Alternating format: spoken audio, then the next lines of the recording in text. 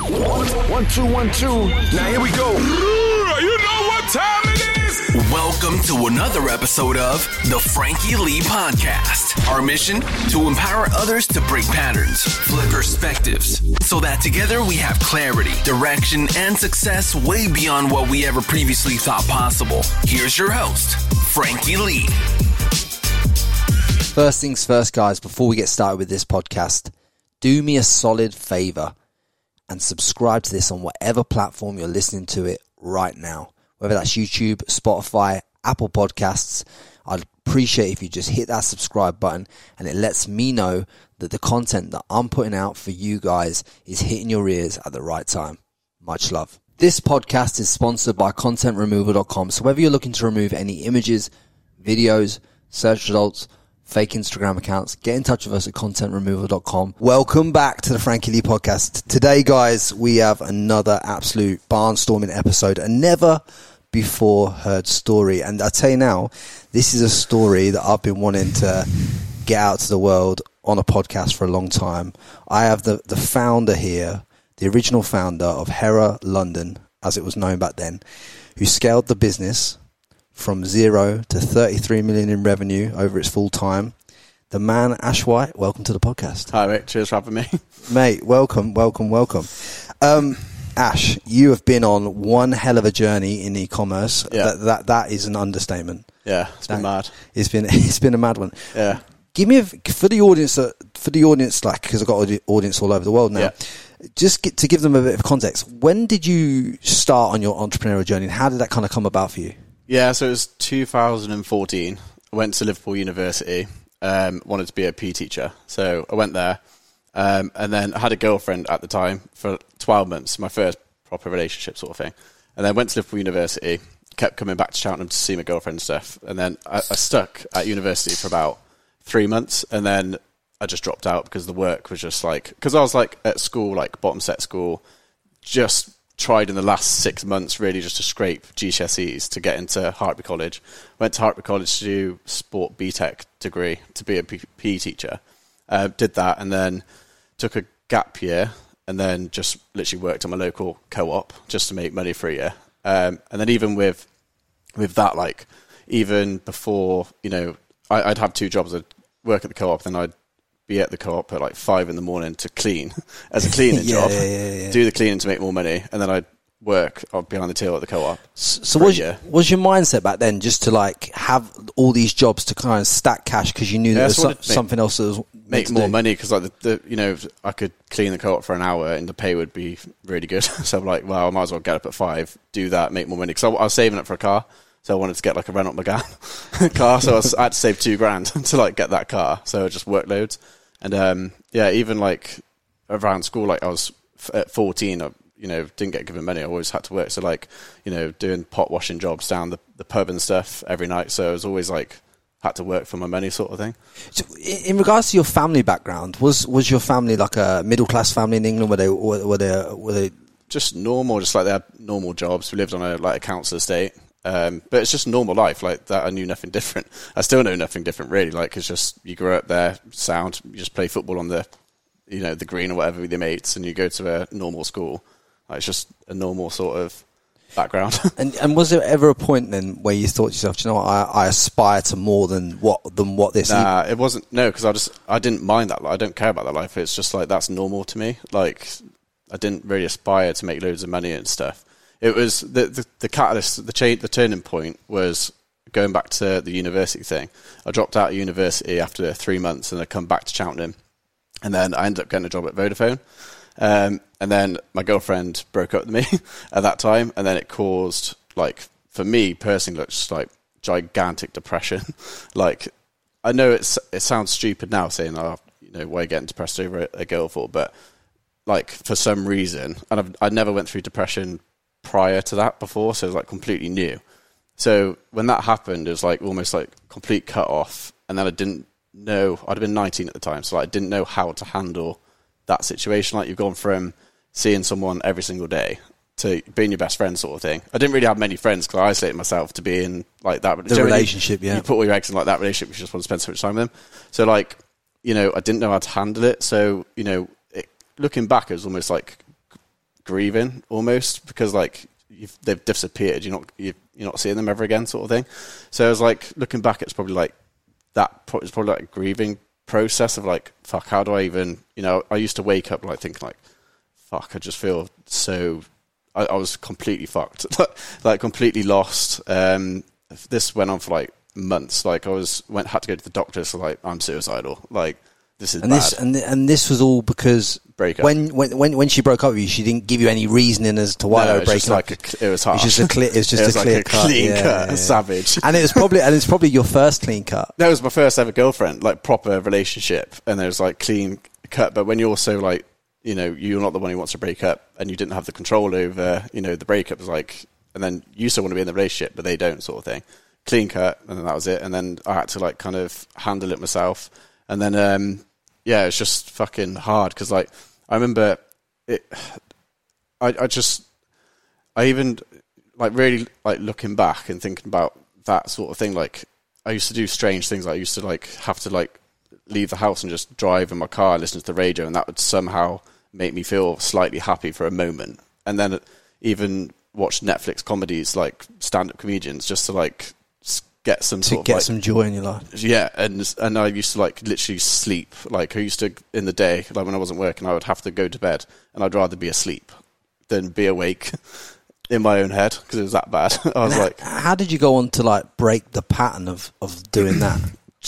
I remember the exact day. Like it was just like, I was at my parents' house, no one was in, it was like in the afternoon, and I just broke down into tears, like just full on. I just looked at myself in the mirror, like in the living room, just complete fucking mess. I was like, what the fuck? Why the fuck have I put all my happiness and stuff in this one person, sort of thing? Like, and I just remember from that point, it was like, I'm never going to let this happen again. I'm just going to focus on myself, stop being a fucking idiot, and just, focus on yourself. And I just literally made 2 goals, and the first goal was to join a gym and just get in the best shape of my life, which was the number 1 goal. And then second goal was to start a business.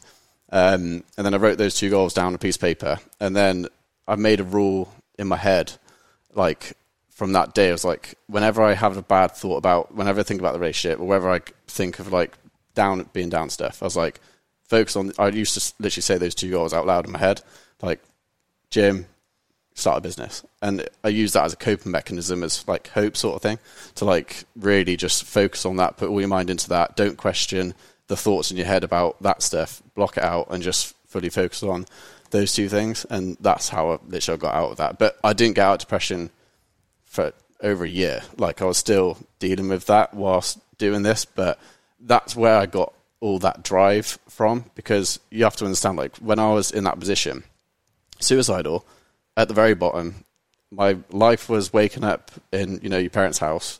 I'd wake up, go to work at Vodafone, had no money, and like I was in overdraft from university, skint, and because I started a gym routine with Lewis Harrison, who I phoned up. I remember phoning him. I was like, bro, girlfriend's broke up with me.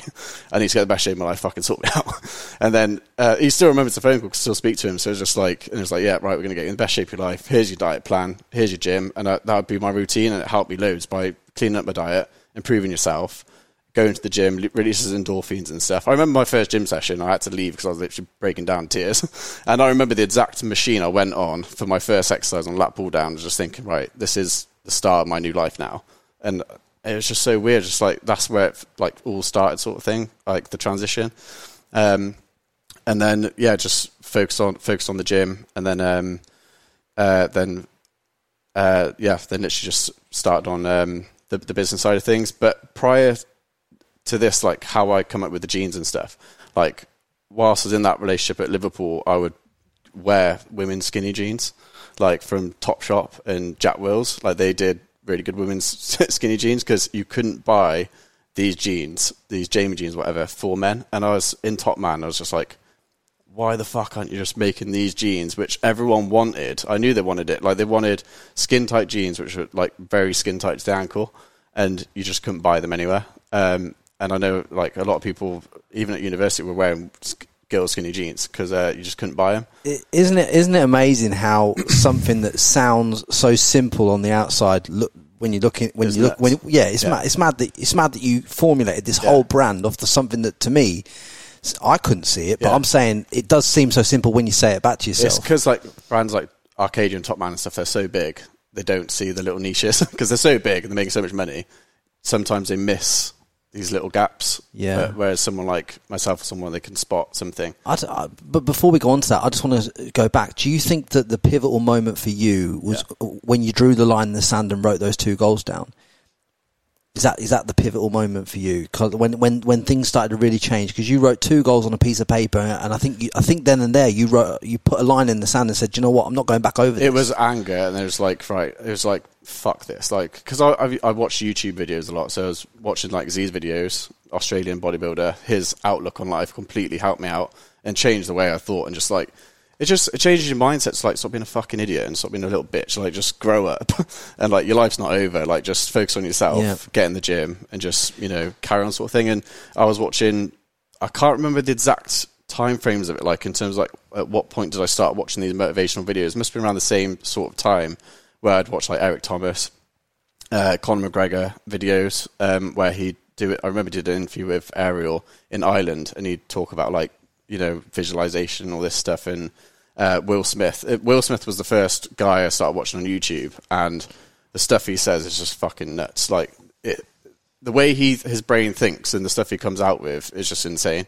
Like if you really go into YouTube videos, type in like law of attraction, visualization, and all the stuff he talks about, it literally rewired the way my brain thought, and it made me believe that anything is possible. Like I will show my kids his videos, like in the future and stuff, because it's so powerful. I still watch his stuff now. Like, it's so powerful, like the way he thinks and the way he can actually train your mind to believe that anything is possible. And I genuinely did believe that anything was possible, and so I had like ridiculous amounts of self-belief that anything was possible from watching all this stuff.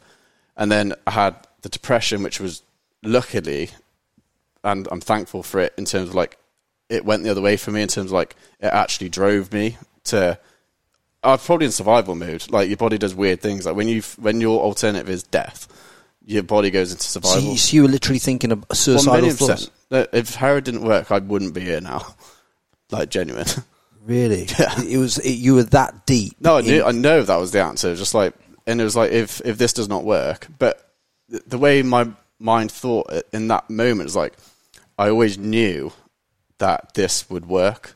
Like I knew, I don't know what the fuck it was. I just knew that this was my way out, and I knew that this was going to work. I didn't know how. I just knew it was going to work. So. And was that your first real solid idea? Yeah. To be honest, it's funny. Like looking back, actually, like I was always entrepreneurial. Like even like the whole school thing, like actually mates, selling sweets and all that stuff. I did all that, and then my parents. I remember this one year, must have been like 10 or 11. I don't know how old it was, but I wanted to watch WrestleMania with my mate, and they're like, "We're not buying that. It's 25 quid or 20 quid." So I was like, "Oh!" So I literally off my own back went out with my mate, knocked on doors, and then cleaned a couple of cars, and then come back with the 20 quid to watch WrestleMania, so we could watch WrestleMania. So it was like I always had those tendencies in me from a young age without knowing what it was. I was always sort of into making money. So that was my first like proper. Business idea in terms of like, a proper sort of business sort of thing. So when you stood there in the shop looking at these skinny jeans that you're now wearing, and you know that there's a need in the market for it, how did you kind of formulate that into taking action on this idea in terms of like, how did you put it all together? So that's a very good question. So basically what I did is in my own head, I was like, right, you're in your bedroom, you got a laptop, just don't overthink and complicate shit. Think fucking logically. Pretend it's a school project. So I was like, right, get a keynote out. What do I logically need? If I had a gun to my head, what do I logically need to get this thing actually brought to life? Sort of thing from nothing. So I was like, right, I need to find a factory to make the jeans. I need a website built. I need, X, Y, and Z. I just listed it. And then I was like, okay. Started Googling stuff. Found the supplier from Top Man. Managed to dig deep enough and then find the exact same factory they make their Jamie jeans with, and then contacted them, started phoning people, speaking to them, spoke to Shopify website builder in Birmingham, so I need to build a website, spoke to them, set up a meeting, found a denim jean supplier in Birmingham, and I was doing all this, but prior to this, I was like, right, I need to actually make the money first. So I was like, how am I going to even afford to do this? So before I did all that, I went to Barclays Bank and set up a business meeting. I was like, right, I want to start this jeans brand. So they're like, right, we need to obviously know how much this is all going to cost. Here's a business plan. Tell me how much it's all going to cost line by line sort of thing. So that's why I then went away and thought, right, I need to speak to all these people to get the costs and stuff. So then I went away took about 6 months, found a factory in Birmingham. So drove down to Birmingham. I think it's the first time I ever went on a motorway. So I was like scared. I was like, shit, I didn't even have a sat nav. So I was like, I'm out of my comfort zone. It's going down the fucking motorway at like 90. Was this in your McGann? Yeah. Yeah. And I didn't tell a single person what I was doing for an entire 12 months. Like, no one knew. Like, my parents didn't know, brother, best friend, no one. Not a single person. I think that's a smart move. Not a single person. And then I went to, so I was driving down the motorway, pulled up into this industrial estate in Birmingham, knocked on his door and stuff, and he was like, he probably just thought, like, what the fuck? Like, just a kid in McGann, 19, like, what the fuck, sort of thing. And so I just blagged it pretty much. So, like, look, I've got the money behind me. Got like 20, 30 grand. I want to make 600 pairs of jeans. Would you make the sample and we'll do it? I've got, I want Gaz from Geordie Short is going to be big. I've got all these, I know I want to go down the whole Instagram road and stuff, and, it's going to be good.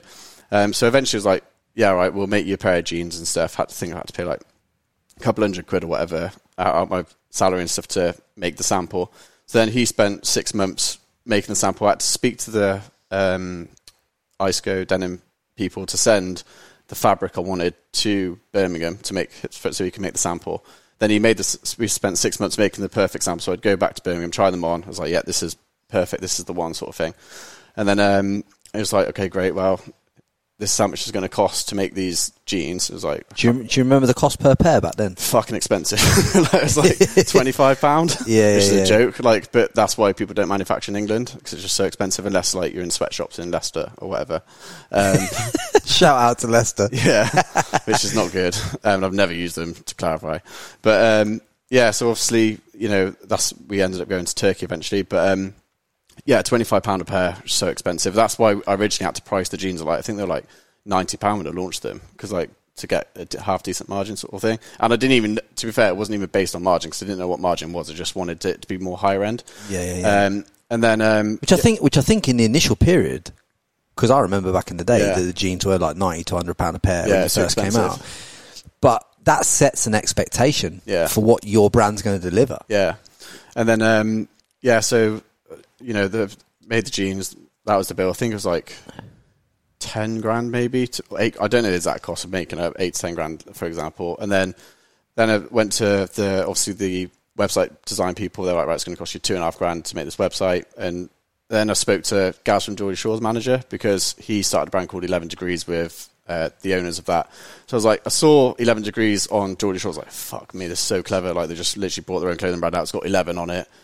He's promoting it all over Geordie Shore. I was like, this is so genius. So I was like, I knew like the Six Silks, like the original people, Gym Kings, like these bedroom brands were all coming up at the same sort of time I was, and Six Silk was slightly earlier.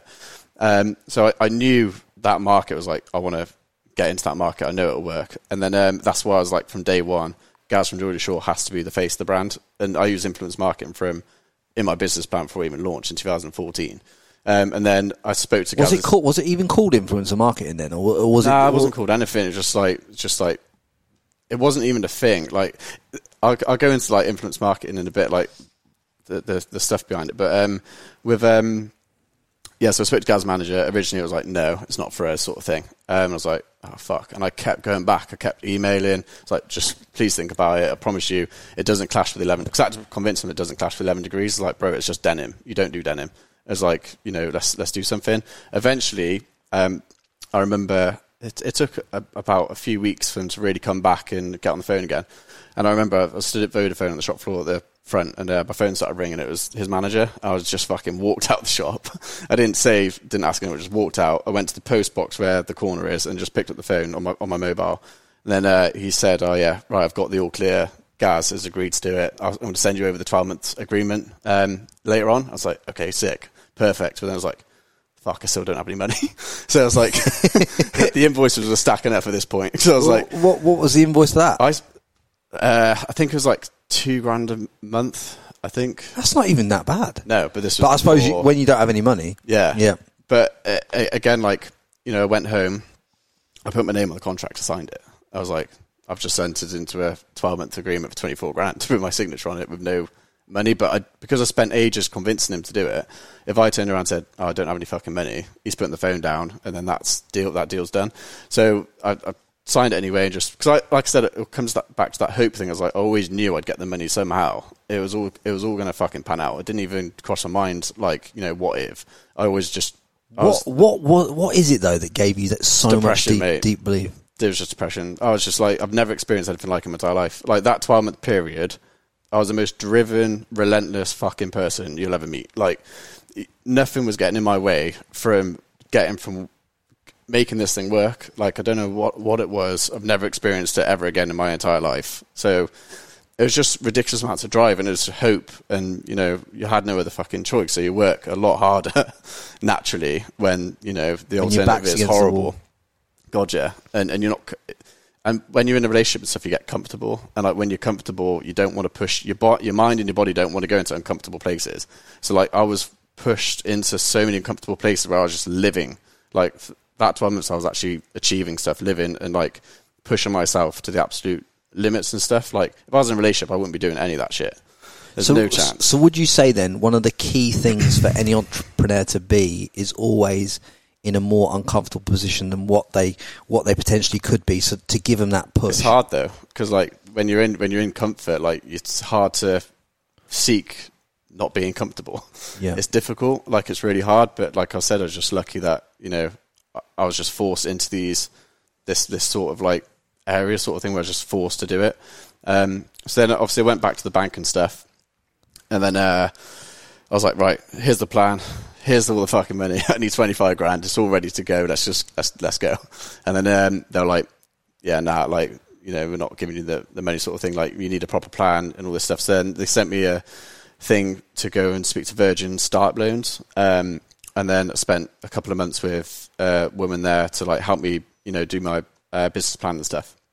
To get a loan from Virgin Startup Loans, which with Richard Branson.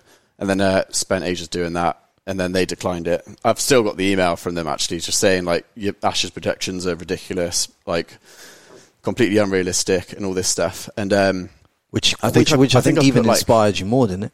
Yeah, I mean, even walking out of like all of the business, like the bank meetings and stuff, I was like, you know, it didn't faze me in the slightest. I was like, you know, fuck you, sort of thing. I was like, I honestly don't care, sort of thing. I always find the money, sort of thing. So yeah, and then. I literally reached a point where everyone was like hounding me for the money. It was like, right, Ash, we need the money. So I was like, Virgin's saying no, got no bank. I was looking at online for any way of getting $25,000, and even fucking Wonga loans or whatever. Just Wonga, I remember them. Yeah, just whatever. Just like, do they do it? Yeah, just anyone. And then because I was really angry, because I was like, I just wanted to do something for myself where I didn't have to involve anyone, and I just wanted, because my parents at the time, like, very different people, like. You know, I'd go home after work and I'd go straight to my room, sort of thing, and just stay in there and just focus on my work, because we just think differently, sort of thing. Like negative mindset, and I'm not negative. I was like, I remember briefly. She hates me for saying this, by the way, because I won't bring it up.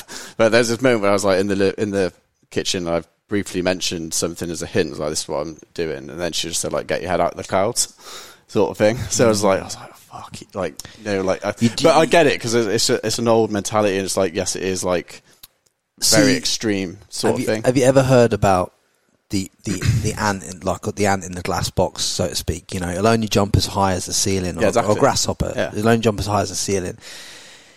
I had this. My mum and dad are very like middle class people, worked hard, got nice homes, nice things, few different things, but like. I've got bigger aspirations than that, and it's hard to not judge your mum and dad for their things. But yeah, so I feel what you're going through, because I know how hard it is to do that. And at the time when you're like 19, you're just fucking angry anyway. Sort of thing. Like, you think the world owes you something. Yeah, and just like it's because like I spent a year honestly watching the Will Smith videos on repeat for I know the words inside out. Like, it's just like constantly brainwashed by it. And like, you know, even the stuff he said, which is like all about like belief and self-belief and stuff, like there's tactics, the stuff he says, like, you know, like I can't remember like exactly what he says, but in terms of like, you know, back in the day when someone walked into a room and thought you could switch a switch and a light would pop on, like imagine hundreds of years ago if someone said that's possible. Like no one would believe it's possible, or like bending a piece of metal and flying it into the air and you fly people over the fucking ocean. It's like, if you really, and I used that as like things like, okay, I used to imagine things like, imagine if I was put in charge of building a skyscraper or a building or a rocket like Elon Musk or whatever. Like that is fucking hard. How hard's my clothing brand? Actually, it's not that difficult, and it's possible because if people have already done it, like there's clothing brands that exist, so it's possible. A human's done that, so I know it's possible. So I think people like they just tend to like put, like my parents, for example. If you believe it's not possible, then you're right. It ain't possible in your own mind. But the people who believe it is possible because they believe in it. So it's just like if you remove that belief from your own mind, then the fucking sky's the limit, sort of thing. But it's all down to your own mind, and you can be called delusional and stuff, but you have to be slightly delusional. Like you have to be, because obviously with ECOM, and ECOM's such a like a popular vehicle for a lot of people these days to make money. In your mind, you're always building a brand, right? Obviously, there are different ways of doing it. You can do dropshipping, you can do this, but from your point of view, is it always about building brand from day one? It's from like the very start. It's difficult because you're not even if they're starting from like the very start, they don't know what they don't know, sort of thing. So like you kind of just like, right, I'm starting a business. There's so many fucking things involved. Things are flying around everywhere. You're trying to figure it out and just go along and stuff. So yeah, brand plays a part in it, but you're also focused on how to actually monetize this and actually start to make sales, sort of thing. So like, for me, from my perspective, like yes, I was looking at brand because I realised I needed Gaz from Jewelry Shores from day one to be the face of the brand because it stood out. Like if I launched with my best mate or one of my friends just to put a pair of jeans on, doesn't have that same connection. Doesn't have the appeal, yeah. Does it fuck? Like it's just like who's that? Like nobody. It's just like in terms of like being known. But if you get it on a celebrity back then, he's got 2 million followers on Instagram. It's like, well, all of a sudden your brand stands out from the rest, and that's what, you know, played a big part in the early success for sure. Do you think then that obviously a lot of people out there that are trying to start then in e-commerce should just start and not worry about whether it's a brand, whether it's dropshipping, but just start and learn the tech, go and find some suppliers, just try and throw a bit of stuff at walls, because they might not have the clearest vision then that you had at the start, but they can. But it's all about action, isn't it? The best advice I get is start with as little as money as possible. Like you don't do stuff fancy. You do it as on the bare minimum. Don't start a website. Sell stuff off Instagram, like until you start seeing money coming in, because I've heard stories like people speak to me and stuff, I've spent 25 grand, 30, 40 grand and it's made no money. I was like, you'd have known that on the first £1,000 if you'd done it the way that you said. Do it slow, just like I know it's counterproductive because I didn't do it that way, but it's a lot different. It's hard because like it's hard to say like how would you start, because like when I did it was like my plan was, okay, I need to make the stock, I need gas. This comes to £25,000 sort of thing, and then I'm sat here saying do it for as little as possible, but it's also hard to try and find 20 like a lot of money. Yeah, and there's gigantic risk. Like I could have spent the 25 grand, it might not have worked. Well, the hardest thing is the fact that because you took out, I think you said you took out a loan, didn't you? No, so it comes to the point where like I couldn't get the money from anywhere. So then I sat my parents down. I was like, look, I've been doing this for 12 months. I've showed them all the work. I was like, look, this is 6 Silk, they're doing this, 11 Degrees doing this. I've got Gaz agreed, I've spent, these are the jeans I've made, I've done this for 12 months, I need 25 grand. And they were like, fuck off. like any parent would. Like, it's like, if you're a kid listening to this, go and ask your parents for 20 grand and see what they say. Like, they're saying no. And they didn't have the money. Like, they were just like, look, Ash, where do you think we're going to magic 25 grand from? Like, we don't have it. And I was like, and I knew they didn't have it. So, weeks went by, I've worked on my mum a lot more because I knew she was like the one to get to sort of thing. So like to try and convince her, and then she would convince Dad, which is the stricter one. So yeah, spent weeks just convincing her as much as I can. And then I remember a couple of weeks later, they both sat me down in the living room And then they said, look, Ash, I can't believe we're doing this, but we've remortgaged our house. So they remortgaged their council estate house. And then, they got the 25 grand. That's some big balls, that. They still now can't believe they did it. Like, they did it. And then, then they gave me the 25 grand to start and pay everyone.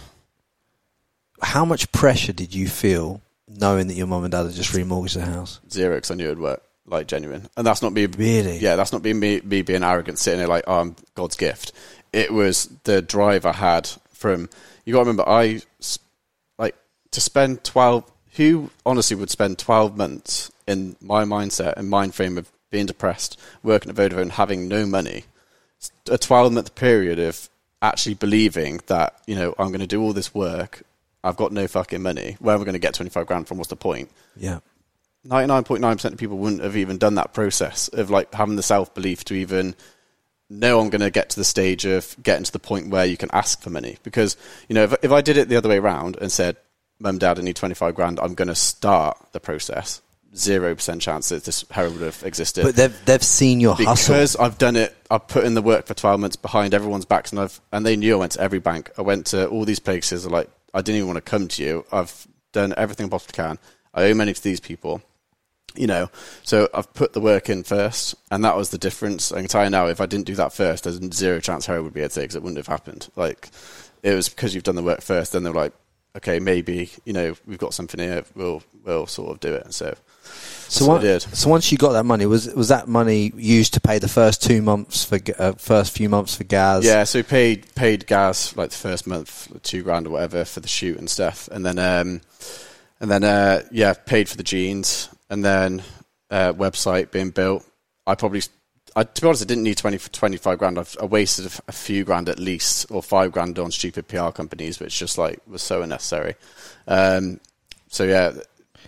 kind of how were you driving all sales at that point through organic?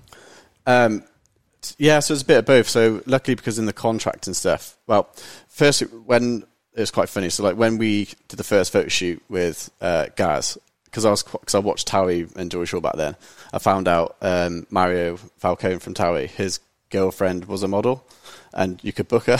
Right. So I booked Mario's girlfriend at the time to model with Gaz from Joy Shaw for my photo shoot, because I knew it would cause fucking drama in the press.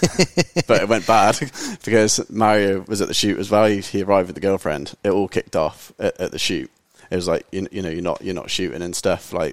Ain't fucking happening. They disappeared in the car for an hour or 2 hours driving around, and then we were like, well, are we shooting or what? And then luckily Gaz at the time, they drove off and didn't even tell us and stuff. They just left the shoot, and I was like, fuck, this is my first ever shoot. Got no model. We just got Gaz, and then luckily Gaz and this is all just because Gaz would be standing next to his girlfriend. Yeah, what were you asking him to do? The shoot was very it looked like a Calvin Klein ad. The way I wanted the brand back then, it was she's in your underwear, he's got his top off with his jeans on, and it was black and white, very Calvin Klein sort of brand image back then. And then Gaz was like, look, I've actually got a new girlfriend I'm seeing at the minute. There's no images of us being released yet. We've done a deal with OK Magazine or whatever, but they haven't been released. So I'll ask, and she does modelling and stuff, so I'll ask her if she wants to come down. So then she luckily come down and did the shoot with us. She was in London, so we did the shoot with Lily instead of Mario's model girlfriend. But that was my first experience at a shoot. It felt like an episode of Towie, to be honest. It was, wasn't it? It was drama from the time drama from the time you got in there. Yeah. So, and then obviously you used all their photos on all the branding across the whole website. So you've now got your Shopify store. It's fully branded with photos of Gaz and this, that, and the other. Yeah. What do you just did you just launch as soon as it went? So it launched about a couple of weeks later, once everything we've got all the images and stuff, and then Gaz. It launched at 9 o'clock when George Shaw was on, I think. And then Gaz did his first post on Instagram. And then we sold literally one pair of jeans at launch. So one pair we sold in total. But I bet that one pair that you sold then, obviously that's your first ever sale online. You're like, fuck, well that proves the concept at least. It went worse than I thought. I thought it was just going to be a lot more than that. Because I was like, oh fuck. And then it was that period was kind of tough. Doubt did slowly start to seep in your mind, was I delusional into thinking all this stuff for so long, like sort of this sort of stuff. But then, Gaz started posting was like more regularly for us. Like it was like, oh, can you do? They were doing us favors. Like the management and stuff helped me out loads. Like in the early days, like they were like, well, because whenever he did a post, like the catalyst was when we actually lowered the price point. Like we managed to lower the prices, so we got the jeans down to about £55, and then that made a gigantic difference. Like from going from, I think when I launched it was like actually £120 for a pair of jeans. Yeah. But then when we got the price down, it's like 50, 55 sort of thing. Then we started to get way more sales. And whenever Gaz used to post when the jeans were 50 quid, then we'd make a lot more sales and stuff and drive a lot of traffic. So yeah, it just started to take off from there. And then, the Geordie Shore lot was on Geordie Shore, and then they were stealing Gaz's jeans from his suitcase and stuff, and they were wearing all his jeans. And Gaz was like, oh, we need more jeans, because all my mates are like taking them out of my suitcase sort of thing. So then they all started wearing it on Geordie Shore. They loved the jeans. And then they started to message me. Free advertising at this point. Then they started messaging me. Like, I'll send us some jeans out, bro. And then I was like, yeah, sound, send the jeans out. And then we did deals with them where Scott, Aaron, Marty and stuff would post on top of, as well as Gaz. And then it just started to snowball from there. So then how long till you hit like your first 100k in sales? I don't know the first. I know in the first year we did 1 million. Like in 12 months we hit 1 mil. Bloody hell, I bet your mum and dad were so proud. Doing cartwheels. Yeah. So like, how much did you give them back though? I gave them the full amount back. Well, you didn't give them no extra? Possible. I can't remember. I probably did. But then what I did was, because I can't remember the cut-off point, but they eventually started to work in the company and stuff. So like, they could leave their jobs and stuff. My mum still does her job because she likes that. But, they were doing the payroll stuff. So, they were getting paid from the company. It was like they could just work from home sort of thing. It was chilled out. And even now I've like sold the company. Like they're both like retired sort of thing. My mum still works because she likes working. But, I pay them like a payroll sort of thing, like salary sort of thing. Yeah, it's good, man. Yeah. It's nice when you can bring them in, and I just think the most beautiful thing about that is the fact of like, because they saw you work, even though your mum and dad mindset might have been limited from their environment, they still saw that you had something more within you. Yeah. and they've gone and they've remortgaged their house. Yeah. That's a testament to your mum and dad, because fair play to them. That shows a hell of a lot of balls, because you got to imagine their mentality ain't the same as yours. No. So I just think that's one thing that stuck out to me as something that's beautiful. Yeah. Because not even into this day and age, I don't see many people's sons and daughters getting backed at that level in this country. Yeah. I just don't see it. It's hard though, because it's very hard. Like, because it's, what do you throw 20 grand at? Like, sort of thing. This is a lot of money. Yeah. So it's just one of those moments where they just thought, I think they briefly remember said they said to themselves like, what if? And I think that's what turned it for them. Like, what if we don't do it? So they did. Do you think any part of that was because they were worried about your depression? They didn't know about my depression. They had no idea. Nope. That amazes me, because I read a quote about depression the other day and about suicide, and it said, Ash, that one of the most often statements that's used when someone goes and commits suicide is the fact of like, we had no idea he was depressed. Yeah, you just don't. Like, it's weird because like it's happened like multiple times throughout my 8 years at Hera, but you're kind of like, you isolate yourself and you don't, mate, it's so hard to explain because like it just takes over your head. You don't think clearly. I think the biggest thing is psychologically, it's so hard for humans to believe that someone would want to do that to themselves, because nothing can be that crazy going on in their life for them to do something like that. So I think that's just a very hard psychology thing to even break down. I don't think you're going to even, it's going to be very difficult, even with all the stuff saying it helps loads that it's more talked about, but to get someone to even, it's just psychology with humans. Like, I just don't, that's why I think it happens. I just think they feel like they just can't truly explain why they feel like that, and they want to kill themselves because of this, because it makes no logical sense to the normal person. Did you feel at the time like you weren't worthy in some form of? No, I just lost, mate. Like, girlfriend broke up with me. My whole life, it just wasn't the same. Like, I don't know. I didn't enjoy not being with her at the time. So it's just like, it's fucking mental looking back now, because like in my mind where I'm now looking back, it's like, why on earth would you even like? Yeah, it makes zero sense. But in the moment when you're at that age, and that's just the way my brain coped with it. Like I don't know why it happened. Don't know why I took it like that. That's just what happened, and it was it's just so difficult to explain like what it is. But it's just you don't want to tell anyone. You kind of just isolated, and it's scary. Like it is terrifying. No, I really appreciate you talking into this, because so many people that want to build things, and there's so many people that listen to this podcast that struggle in different areas of their life that they're probably not talking about. And it's nice for someone who's gone into the e-commerce space in the way that you've gone into it, and then you can talk into the struggle of like even contemplating taking your own life.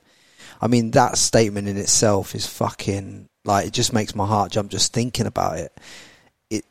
It's something that more of us need to talk about more openly, because I've never got to the depths that you've been to, but I've been on my ass twice in life, like where my back's been against the wall, and I've been abroad on my own, no backing, no money, completely fucking broke on my ass.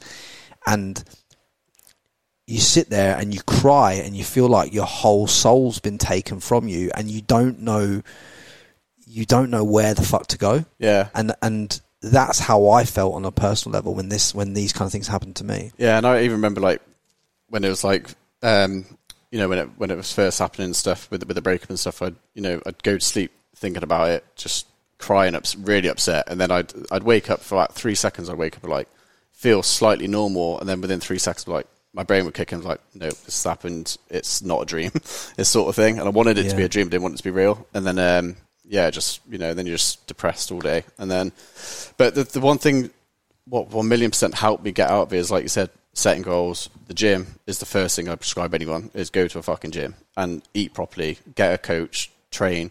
And even like the online PT is not, because I know it's expensive and stuff, but even back then, you know, you can get like online coaches for like 30, 40 quid a month just for accountability sort of thing. So that helped loads. And then, it's just, you got to definitely like gym and stuff. I think the key thing that where potentially you potentially went wrong, and where I've potentially gone wrong in the past is, and hopefully this gives you guys who listen to this podcast a bit of an insight, but when you place your happiness in something exterior, whether that's another person or a product or some form of materialistic good, once you put your happiness into that, you've now disempowered yourself, because now that can go away. You can lose that Lamborghini, you can lose that blue tick on Instagram, you can that girlfriend can fuck off. You know, that person can die. There's lots of things that can happen that's why you have to build that within yourself. And when you went to the gym, Ash, and when you started to do things for yourself, that's when you started to build that self-esteem, that self-engine. Massive. Like when you start seeing improvements in your body and stuff, and like you start to look really good, it's just like your confidence just goes through the roof, and then you just like forget about that, and it releases natural endorphins by training, eating properly, and just having that goal like to strive for, and it takes your mind off it. But yeah, like it's funny looking at it. It's like technically, like, you know, I built Hera. Hera technically replaced my girlfriend. So it was like I replaced it and put all my stuff in that, because I knew, you know, I had sort of like control over my destiny with that. Like I can control that, it's not going to leave, sort of thing. And that's beautiful that you said that too. Control over your destiny, and that's what we all need.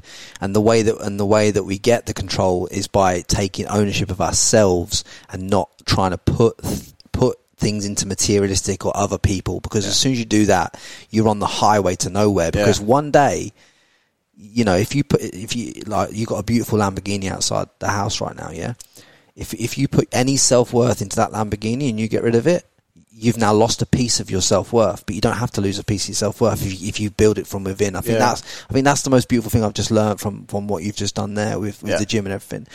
That when you scaled it to 1 million, right, was there a lot of people at the time? Because obviously these bedroom brands, especially in the year 2015-16, these bedroom brands were getting like astronomical offers. Were there people coming in with big amounts of cash saying, we'll take this for a multiple? So in the first year, 12 months, we were just selling jeans. So we launched in April 2015. just selling 3 pairs of black jeans, like different rips. That was it. Then it got to October. I then switched models to Leon Scott, who was one of the most, in my opinion, recognised models blowing up in the industry at that time. Did Six Silk stuff, and then all of a sudden every single brand was using him. And then I really liked his look and his image and stuff for Hera, so model for Hera looked sick. And then I was like, I messaged him one day, I was like, bro, would you ever consider like just going like just with Hera and just sign a contract with us and we'll just do it just as in you don't model for anyone else? He was like, oh, I don't know, it's something I'd have to think about if, depending on like finances and money and stuff and all this stuff. So eventually like we agreed a fee. Do you remember what the fee was? I don't want to say just for his confidentiality and stuff, but it was a lot of money. And then... We're talking 6 or 7 figures? It'd have been 6 figures a year. Yeah, over that. But overall then, maybe, yeah. But, so obviously we agreed a deal with Leon and then become good friends over the years and stuff. And then, we had that exclusivity because back then I was like, why am I wasting all this? Like, I want that image just attached to my brand. If every other brand is using the same model and images, it takes away from Hera straight away. We don't differentiate. We're not different from everyone else. And it really, I think that was a very big turning point in Hera's success, is like having that image. And it's a unique I'd never thought look. about that until you just mentioned it, actually. I'm convinced by it. Like, I know it's the Geordie Shore and influencers, but I think Leon played a massive part in Hera, like without a doubt. Like that look, and Stephen James as well. He's one of the ones. If you look at Six Silk now, they've used Stefan James for like 4 or 5 years straight, or whatever, just using him really as the main campaign guy because it's a very unique sort of look. And back then, tan tattoos look sort of thing. Yeah. Like, Calvin Klein, I can't think of the names. He's a very famous model. His name's just gone up my head, but Calvin Klein did the same thing. Yeah, there's this English guy that they use on the advert, a very famous guy. He's done a few podcasts, and they just place. When they go all in on a model, don't they? So they have a celebrity model, and then they have the model, and they stick with that for like a number of years to hold the brand in. I think it was like Beckham, and then it was Ronaldo for the celebrity one, and then this guy. Yeah, it does make a hell of a lot of difference. No, massively. Yeah, it just separates yourself from everyone else. And these are just exclusive contracts that are put together. Yeah, it's just like exclusives, like right, model for Hera, that's it. You don't model for any other brand. And then that was it. And he had us, we only did 2 shoots a year. so it's like spring, summer, or winter. So it was a sound job. Yeah. Because before he'd have to travel everywhere. Like, he was like, I've got to go here. But with us, just like, So chill. His only job then is 2 shoots a year and to keep in shape? Pretty much, yeah. But then obviously we'd become very close friends. Like, it was like we'd talk every day. He'd come down to Cheltenham like every other week. We'd go through designs and stuff. He was very a part of it and stuff. And because he's got a very good eye for fashion, and shout out to his new brand Fawn, what he's launched with his business partner, which looks really, really good. And I think it'll do really well with him behind it because he's got a look for it. Like, he knows fashion, and he used to get people from Geordie Shore message him like, do these outfits look good, bro? Like sort of thing, because they'd go for him for like fashion advice and stuff, and he loves his fashion. So I think some people do just have an eye for that detail. 100%. I have no doubt then that all the stuff that he's putting into his new brand and the way that his new brand's blown up, that's come from the fact of maybe being around you and being around that creative process from the early days. Yeah, he'd learn from stuff from that, and it'd be off his own stuff as well. It's like a combination of both experience and stuff. Yeah, and perhaps the most pivotal point in his career was the fact that he signed that exclusive contract, because that gave him the time to be able to be involved in the creative process, which he was never involved in before. Yeah, I love that. No, it all worked out, and then and then that was October, and it's funny actually. Prior to that launch with Leon, we launched blue skinny jeans, dark blue and light blue, and different rips with Leon, and I got onto Dragon's Den a month. I think it was like I applied months before this event, went to auditions and stuff, had to go to BBC or whatever, do auditions and stuff. I got through the process. I was literally going on to live TV. Yeah. And then had the emails and stuff. And I launched the new jeans with Leon. And then we launched it and we made I can't remember the exact number, but it was a lot, like 20, 30 grand, for example, from that launch. I was like, okay, I don't need Dragon's Den. So I cancelled Dragon's Den. Sacked Dragon's Den off. How much were you going to ask for? It was about 25, 30 grand. And even at that point, I even messaged Gaz, because I've got the text now. I was like, would you buy 25% of Hera for 25 grand? and he didn't want to. He just, I think it's just one of those things. It was like back then, it was like a bit of a risk. Didn't want to do it. He got 11 degrees sort of thing, but he didn't go ahead with it. And then went to obviously Dragon's Den, and then obviously just launched myself, and then just luckily it just took off loads.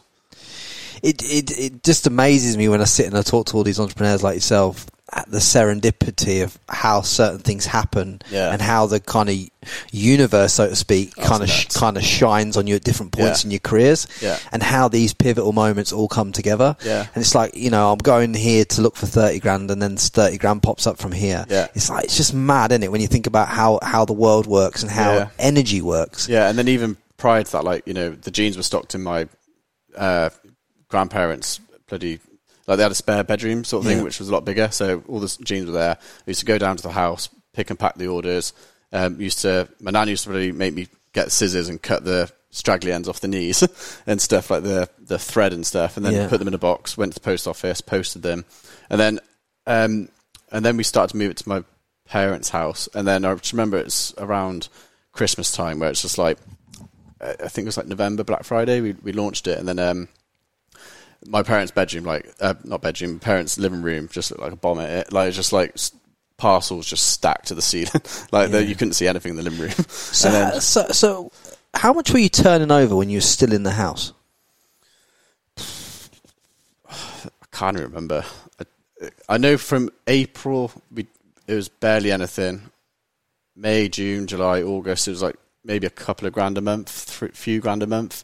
And then it took off. I know it really took off in November and December, where it was from Leon, from October, November, December, where it really started to snowball. But because we launched in April, like the financial year is like April to April sort of thing. So from April to April the following year, January, February, March, April, then it really started to take off. So I think we went into like a 3PL probably in November of 2014. So I remember saying to my parents, like, "Man, this is getting big. I need to." There's this thing called a 3PL.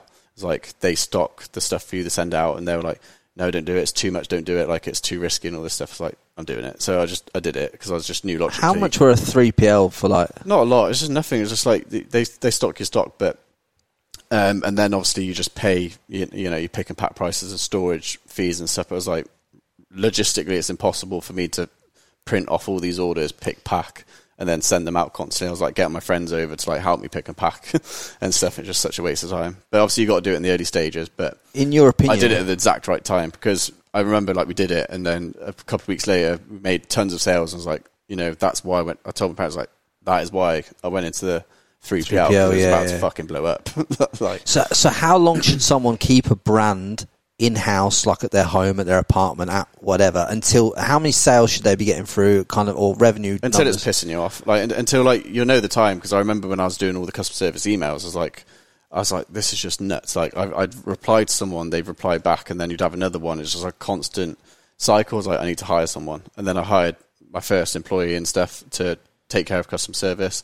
But it's whenever it starts to like it's whenever you can't keep on top of it, basically. Yeah. So when you're like, oh, you're missing parcels, or like, you know, it's too much for you, or, you know, it just makes no sense that you're sat here printing out parcels and going to the post office with a massive queue, or like customer service, you know, you're getting angry customers now because they're not getting a good response time. That's when they'll know when it's the right time, because you just sort of like, you know, it's like, you need help. I think with your story, it's you've done it so organically. It's just kind of evolved as it's evolved. Yeah. Whereas I think with these people that you're talking about earlier on the podcast, where you talk about the people that have, you know, spent 25, 30 grand and then not even launched a brand yet. No, they did. They have launched, like, for example, they launched the brand and there's like, how much revenue you made? And they're like, none. I was like, it's heartbreaking, because it's like, you've spent a shit ton of money, which is gone, and you've got nothing to like get back. And that's what people do.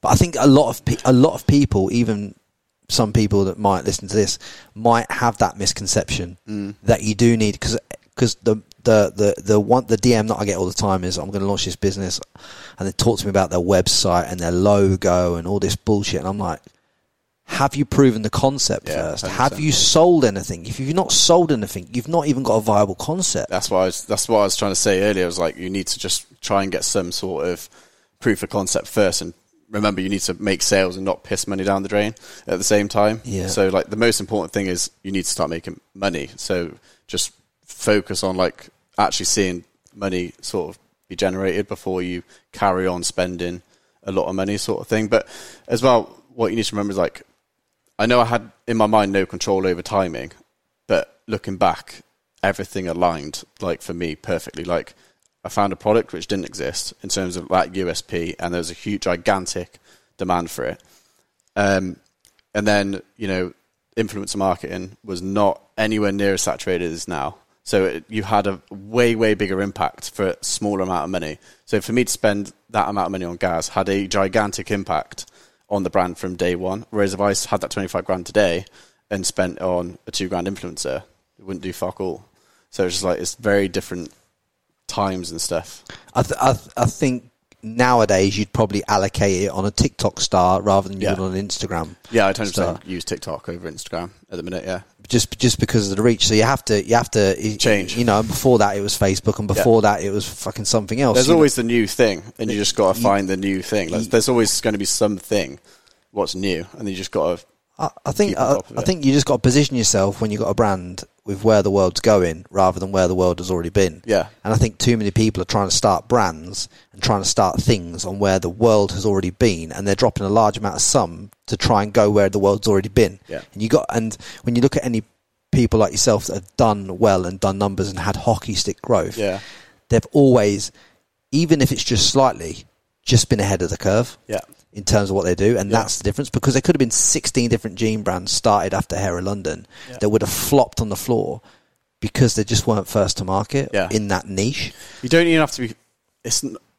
Being first obviously gives you a big advantage, but you don't have to be first. Like, it helps, don't get me wrong, but there's also brands which, it was quite funny because like when obviously Hera brought out the jeans and stuff, it didn't. 6 months, maybe 12 months, then you start seeing like all the other bedroom brands bring out these jeans because, I proved the concept. And I remember speaking to like agents and stuff who managed 6 Silk 11 Degrees, and I was on the phone to them. I was like, like these jeans, honestly, they're going to be fucking massive. Like, I want to work with you, like get me into these like Footside and whatever. And then they were like, jeans, just kids don't want jeans. Like, it's just not a thing. Like, they don't have a logo on. They don't care about jeans. Like, it's just not a thing. I was like, bro, I promise you, it's going to be a thing. But they just didn't want to do it, sort of thing, which is fair enough. And then, did you get shops reaching out trying to stock you? Oh God, yeah. Like I think it was like 2016. I had Top Man. Yeah, want to stock the jeans, which is ironic, considering that a year ago I was in Topshop thinking, why aren't you making these jeans? And there's one of the thing Virgin Startblown said, there's like, how are you going to compete with Top Man and Topshop and all these big corporations? It's like, well, a year later they want to stock my jeans. So yeah, I had messages. They wanted to stock it, ASOS, Foot Asylum, and all that stuff. So after speaking with a lot of ECOM brand owners, like lately, a lot of them are trying to get extra streams of revenue because whereas everything was focused on direct sales in the last, say, 4 or 5 years, a lot of them now are trying to get on Amazon. They're trying to get their brands into stores now to diversify their streams of income. It's because like back in the day when I was doing it, like it was all the majority was like the model was you make your brand, you then get it into department stores, they then sell your brand for you, and that's how you. But as gatekeepers, like you'd have to know people or whatever to get in, sort of thing. And then Instagram obviously came along, and then you could, use influencers. And I spotted that. I was like, I think it goes back to like the control thing. I didn't want anyone to have control over my destiny and brand, and I didn't want a buyer deciding whether my brand was going to get stocked or not. Like I didn't, because I'm very, like, I've always seen myself as like an underdog sort of thing. Like it's hard for me to explain like what I'm good at, but if you just leave me alone and let me do it, I'll do it and show you, sort of thing. So it's just like I didn't want to go into stores for that exact reason. It was like a control thing. I didn't understand why you just wouldn't have your own control of your own Shopify website. I didn't get it. I could get it on Gaz, Jewelry Shore, Towie, and all these influencers, pay them. We'd then make sales. We get the money straight away. So I'm not, waiting for 90-day payment terms or whatever. And I just didn't get the margins, like sort of things. Like I didn't understand, because when I spoke to ASOS, like, we take X amount. I was like, well, that's fucking shit. For it's like, why would I do that? It's like when I'm making all this margin through online, it made no sense to me, and it's expensive. Like you've got to have the cash to even fund a store and stuff, so it requires a lot of money. So yeah, obviously stuck to the direct to consumer route throughout. But to answer your question about, now people are going into stores, which even myself, I'd be like, yes, I'd go into stores as well now, because for one, it's like you said, it's another avenue of revenue, and to be honest, the margins are probably the same. Like, if you really take into consideration your fulfillment costs, your returns, your cost of acquisition of customers is fucking expensive now. Like, with Facebook just going up and up. So it's like, well, actually, when you break it all down, you're just as good as going into a store. As soon as Facebook got rid of Apple. As soon as the Pixel started getting iOS stuff, with all the iOS, every e-commerce brand started going, right, we've got to go into Amazon, we've got to go into stores, because we've got to diversify our income. Because when someone looks to acquire the brand in the future, when it comes up for future sales, if you've just got all your money coming from one, they won't value you on a higher multiple. And it's actually funny, the whole direct to consumer thing, it's kind of a load of bollocks anyway, because really, do you own your customer? Shopify owns your customer. Like, all your data is on Shopify. That's a company. Like, you don't own Shopify. Like, you're using the platform on Shopify to hold all your data. What happens if something happens to Shopify? I'm not saying it will, but if they've disappeared? All your data's gone and your website's disappeared. And then, the person who owns your customer is really Facebook and Instagram. It's like, what happens when these brands, have their ad account turned off and there's no traffic to their website anymore? The brand goes to zero. I've had dropshipping brands, only small ones, but it's like I've lost them because the Facebook ad account goes down. Yeah.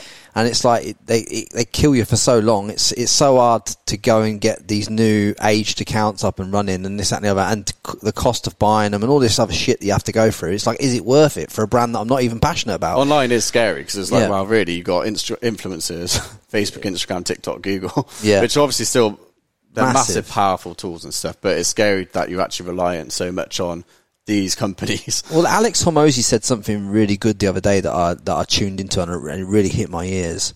And he said, and I thought this is brilliant, it's like, he goes, I just focus completely on product and service and everything else. Yeah. And I make the experience so good and so flawless that people will then recommend it, and you can grow it. And and until I've grown it and as much as I can organically and with shareability in terms of content, until I've grown it to a maximum capacity there, I won't bring on paid ads. Yeah.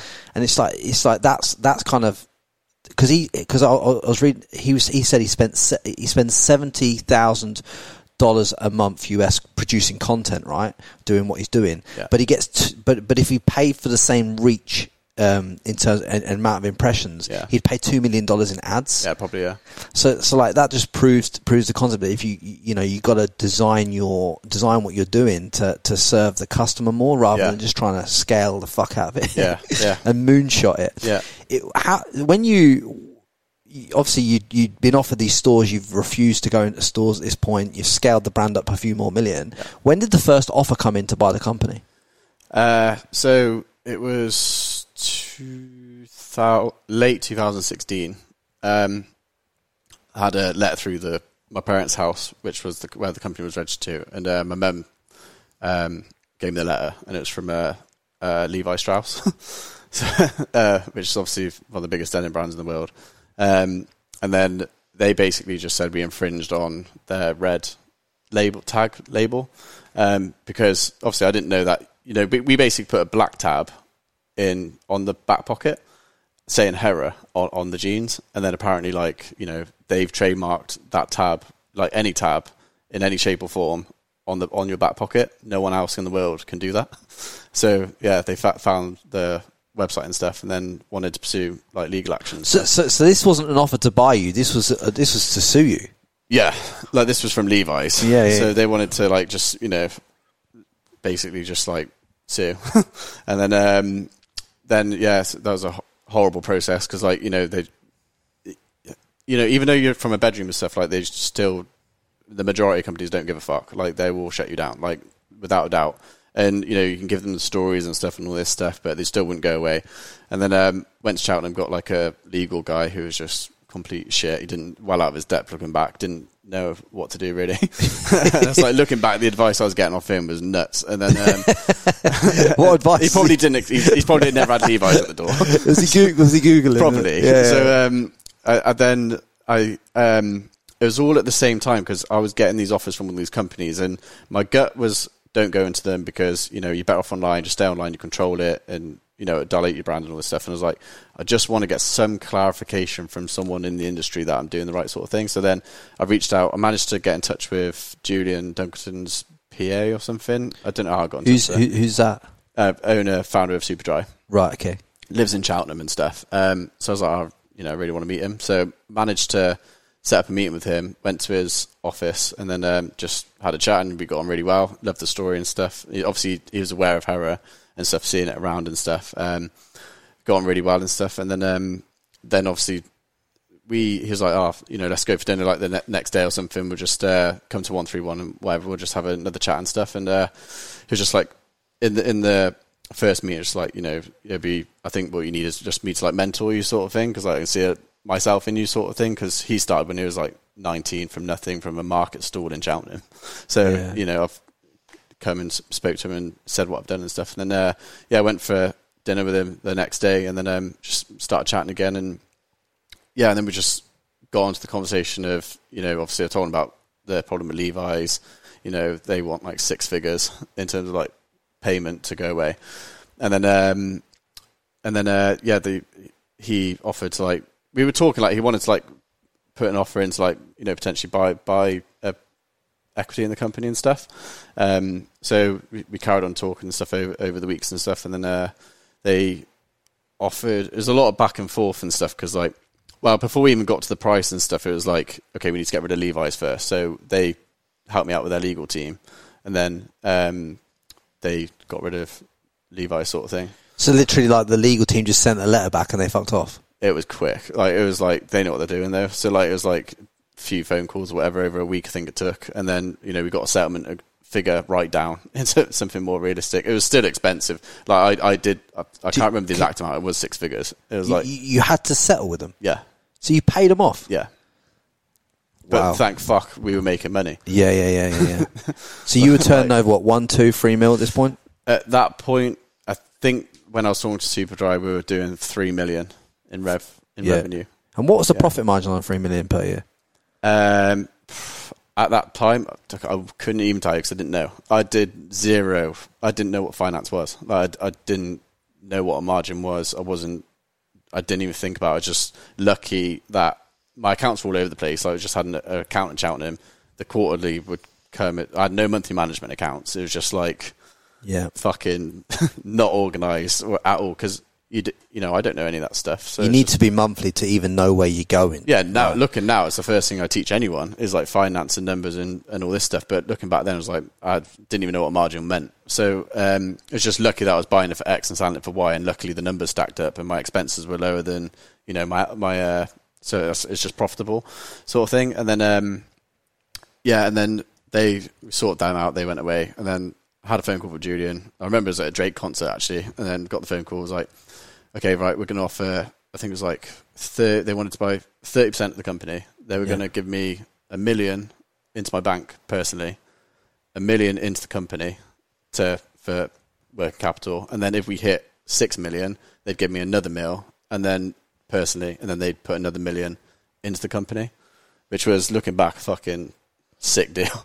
Mate, I'd have fucking snapped his arm off. Yeah. Because the mentorship on that, massive. Is massive, man. Yeah. When you think about what he's achieved in business. Yeah. So this goes back to being inexperienced. I didn't understand how to value a company. And back then I was basing it off, well, no, actually, I'm doing 3 million. It's worth way more than that to me, sort of stuff. And I don't know. I don't even know why. Like, and there was obviously other elements. I was like, I was nervous about, going into business with like a bigger corporation sort of thing, because it's completely different. Like, do you think the real root reason is because you were now attached to Hera like you were previously attached to the girlfriend? I there's a lot of psychological reasons. I think I was always scared of like letting go of it, but and then just trying to think like the times of all. So like, at that point, it's 2016. Yeah, it wasn't at that point. And then it just didn't work out. We just like decided just like, mutually, it just wasn't a thing. But looking back as like, luckily it didn't happen because Julian, it was all public and stuff, like went through a lot of shit at Superdry. They got a new CEO, Hewan from the Co-op, fucked the company up, like publicly. Like I'm not saying like it went to shit, but I'm just saying like publicly it was a disaster. Julian then ended up getting removed from the company. So, I've gone in with Julian to a company. You're now out the fucking company. So imagine if I sold, I'm now in with these lot who don't know how to run Superdry. What would have happened to Hera? Yeah. They'd be like, actually, they could have got rid of us or whatever. And then happens to so many brands. Happens to so many. And one of the questions I asked Julian at the time was, I was like, what happens if you leave? So I was aware of the risks as well of that sort of stuff. But, all this stuff was going on. Then obviously, luckily, eventually over time, he managed to get back into the company because I think the board voted him by like 1% extra or something. So he got back into the company and then Hewan left. But that took a long time. I think that was like in 2018, I think. Like he left Superdry for like a year or 2 years, I think. It's quite a long time. Yeah, and I think that brand, and the quality of the brand went right downhill over that period as well. Yeah, so like I think their model was just like copy the fast fashion brands. Let's just use that model as successful. But then Julian's more of like, it needs to be higher gross margin, off sale, which is the correct way to do it in terms of like models and stuff, being a premium brand. If you're going down the fast fashion road and stuff, like your Boohoo's and stuff, like you've really got to have like your fucking factories like next to you and low products. And Superdry was not that. Like Superdry was known, like you said, for premium quality clothes. Well, I've still got a coat, an original jacket from Superdry in my wardrobe in Australia, and the quality of the original gear that they used to put out was phenomenal. Man. Yeah, was phenomenal quality. Yeah. Amazing. And I don't wear it. I think everyone had a Superdry coat at school. Yeah, I don't wear it, but I just like the branding of it. Yeah, and it's like kind of a timeless piece. I just wanted to keep it for nostalgic reasons, but I just remember the quality of it and how. I think they sold over like 1 million of those coats or something. Yeah, like they sold crazy amounts. I had the limited edition white one with the black Japanese writing with the Superdry on. That's the only one I got. I've not got like a multicolored one, but it was a sick brand when it was original. That was massive. Like I think it got to like 1 billion, didn't it, or something? And even now it's doing hundreds of millions. Yeah, I think they've had a bit of a resurgence because the reason I know that is because before I got into online world and working online, I used to fit out shops. I had a shop fit out. Like just self-employed fitting out shops all over Australia. One of the shops that I fitted out was Superdry. Oh, okay. So when Superdry went as a brand into Australia, I was fitting it out. So it is definitely on a resurgence. Yeah, 1,000,000%. But nowhere near our youth days. That's for sure. Yeah. But then obviously you refuse this deal. You go down the track. You do eventually sell the company. So actually jumping back because that's why I paused it because I'm trying to marry them all up because it's like there's so much what's happened. So like the talks with Superdry went on for like a few months. Like originally it was like turn them down, and then we got into Selfridges around the same time. So when I got an offer from Selfridges, like 1,000,000%. It's the only store I'd ever want to go into because like, and my whole model was like I don't want any stores. But when Selfridges wanted it, I was like I love that store. It's an honour to even be in that store sort of thing. So I was like 100% did that, and then at the same time, so I had 2 like sales agents in my company. So like they're the first real people with business experience because it was just me and a few mates running it and stuff. So out of a house as well. At this point, we had like a little office in Cheltenham, but it was just enough, just a little office. And then so these basically I've had a phone call. It's just a random number. And it's like, oh, it's so and so. Like I've been passing your number on from someone from ASOS. Like I phoned the woman from ASOS. Like, is this genuine and stuff? It's like yeah. So then they come down to Cheltenham. Had a meeting with them. They come into the they just kind of just got into the business. Like just kept doing meetings and then advising you on certain things. And before you know it, they're sort of part of the company sort of things. You're kind of listening to them. They help me, get into do the Selfridges stuff and all that stuff. So it was like there's trust being built. Was this the Selfridges people? Yeah. So I don't want to I'm not going to say any names and stuff. But yeah. So it wasn't anything to do with Selfridges. These were separate.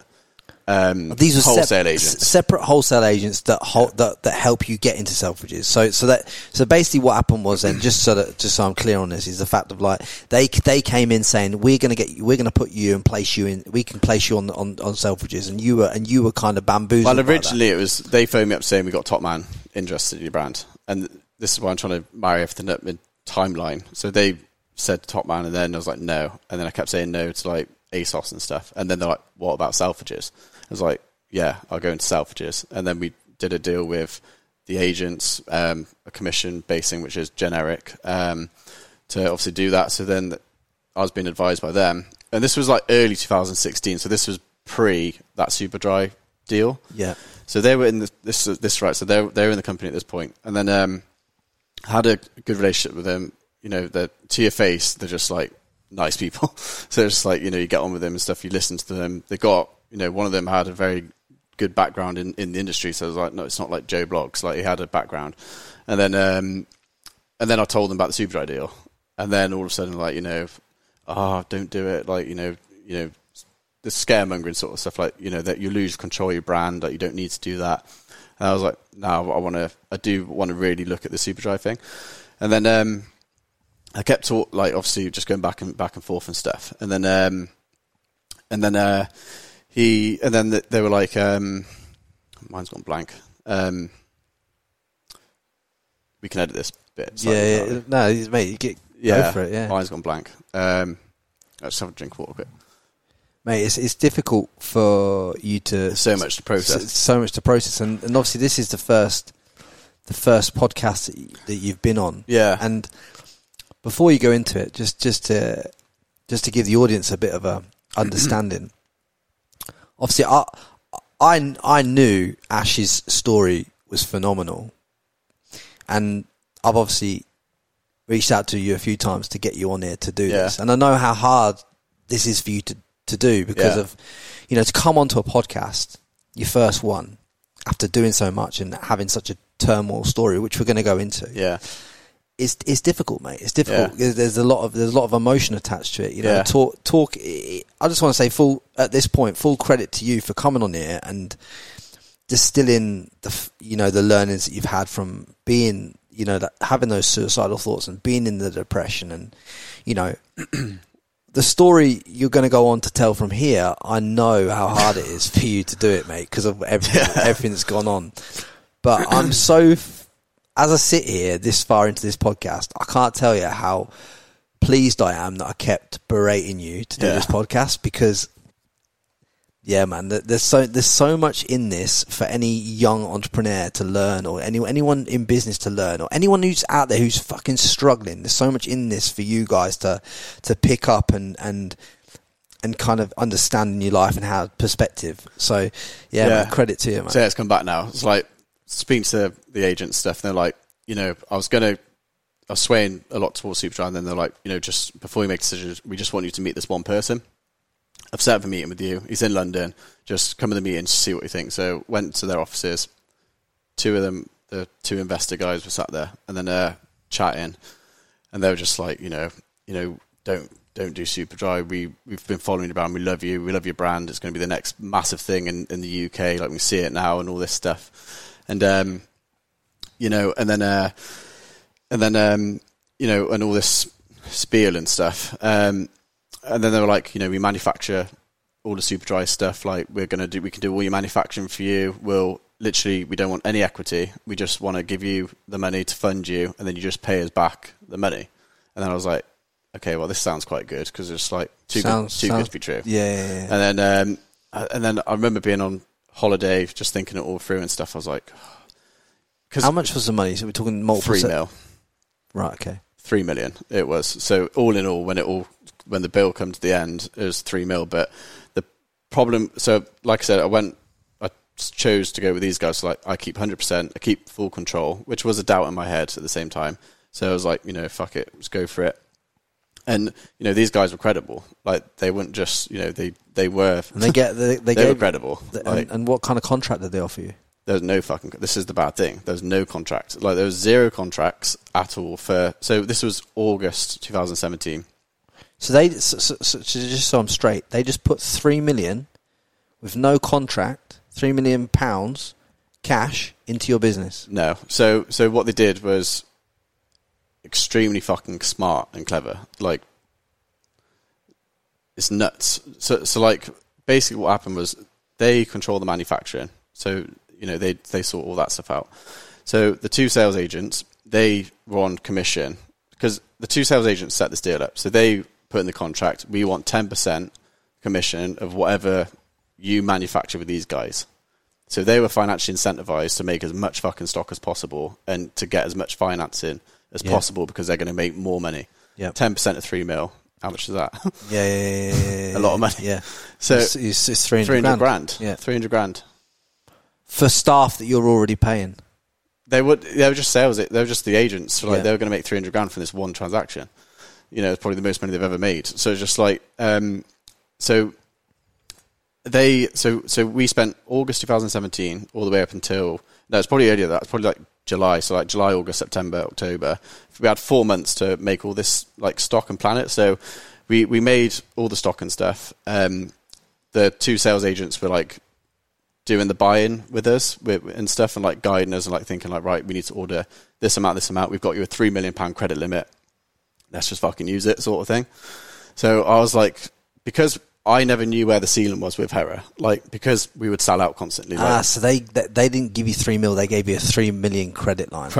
Right, I understand now. Credit line. Yeah. So because with me, like we used to get jeans back in 2016, mate. Like we would order like 8,000 jeans or whatever, and they would sell out on pre-order. So people would wait 4 to 5 weeks. They'd pay us 50 quid and wait 5 weeks for the jeans, and then the jeans would arrive and then they'd be sold out, sort of thing, and then we'd always be behind.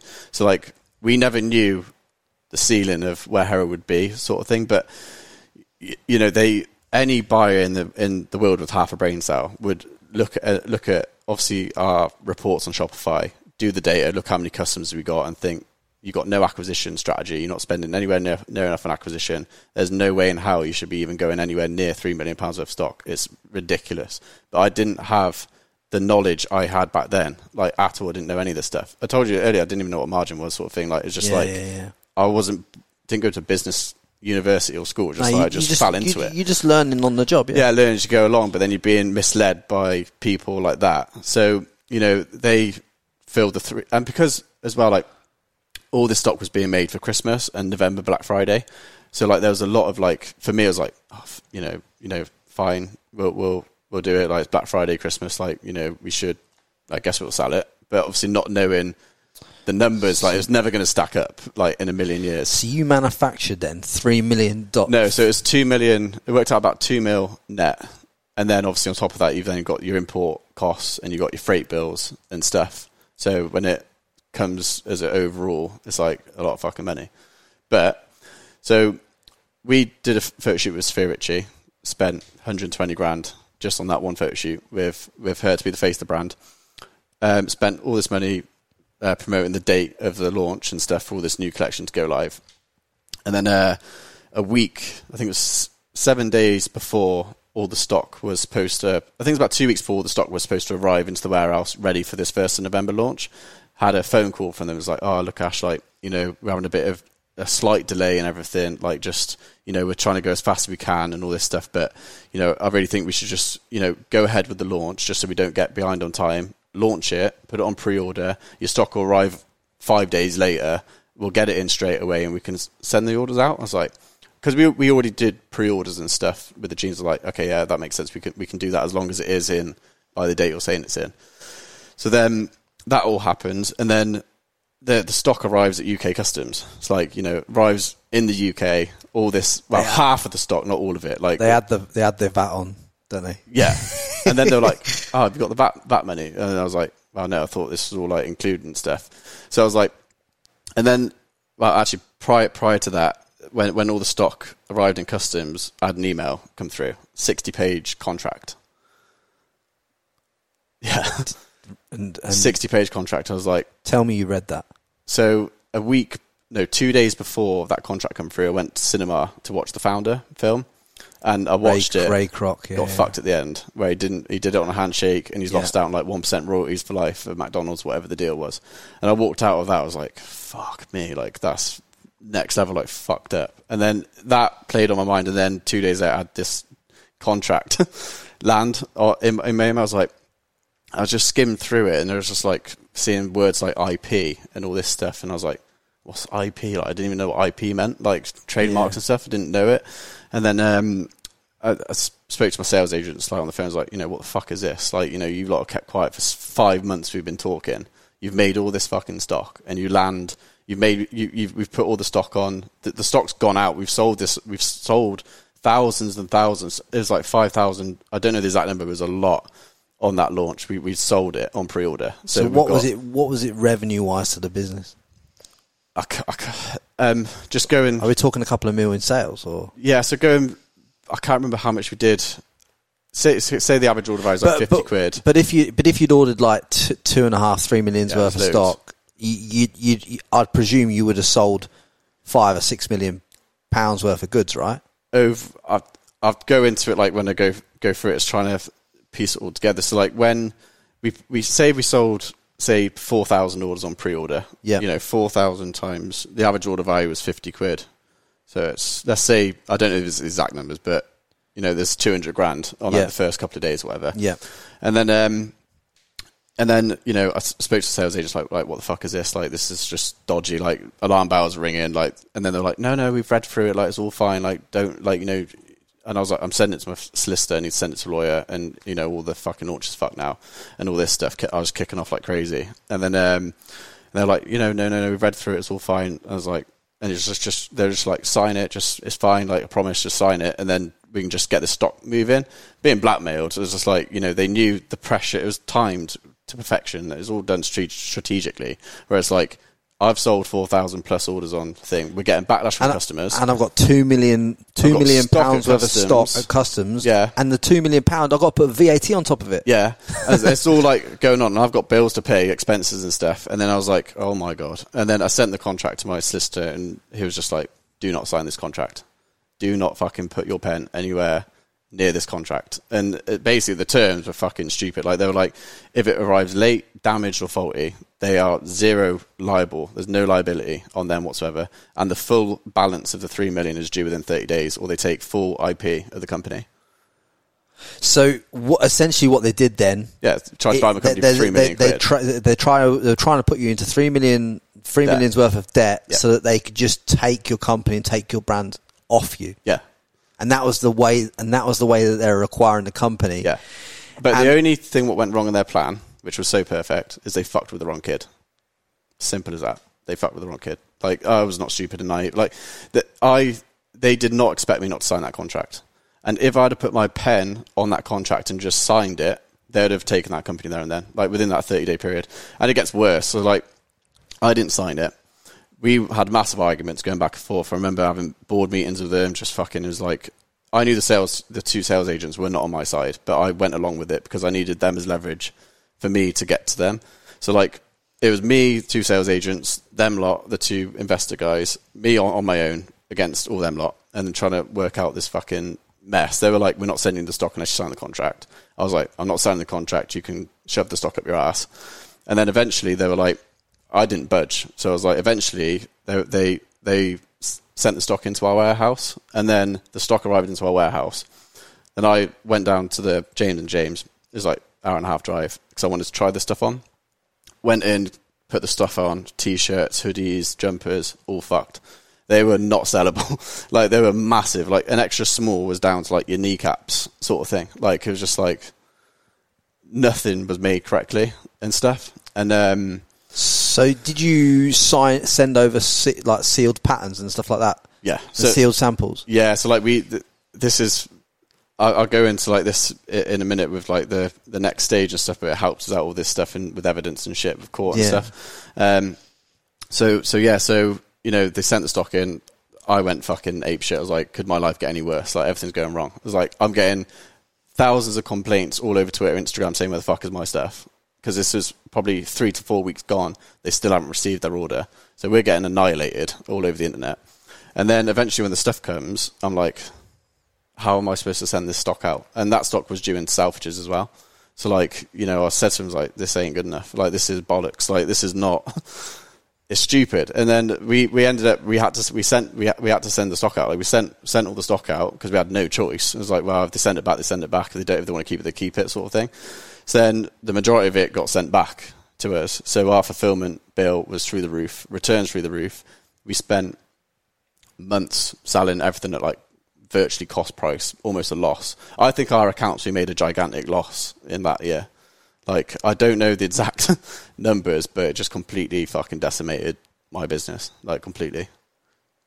It was a fucking mess. It just goes to show you, doesn't it, how... It was an absolute mess. How who you get into bed with in business. It was a fucking mess. Like, and how did you feel emotionally at this point? Like, because obviously you've got so much love for something you've crafted out of your bedroom. Yeah, so this is where, like, I became suicidal again. So, like, it was, like, because it's all linked...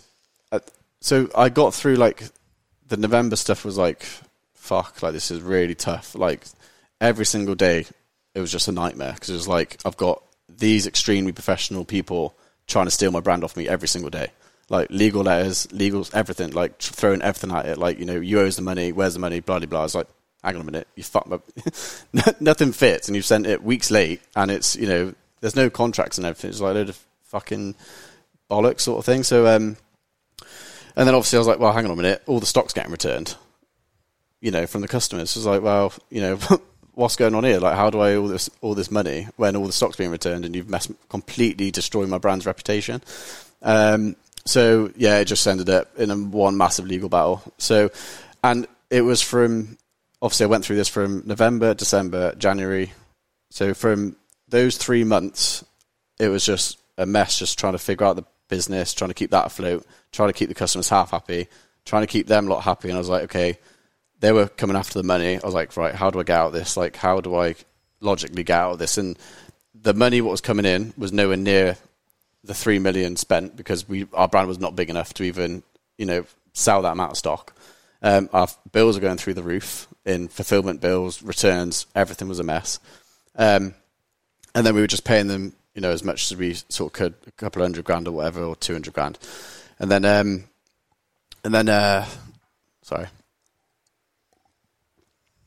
was like, you know, how do I get out of this sort of thing? So I was like, I spoke to Julian, phoned him up, I was like, do you know these guys? And it was like, straight, I was like, fuck, like, yeah.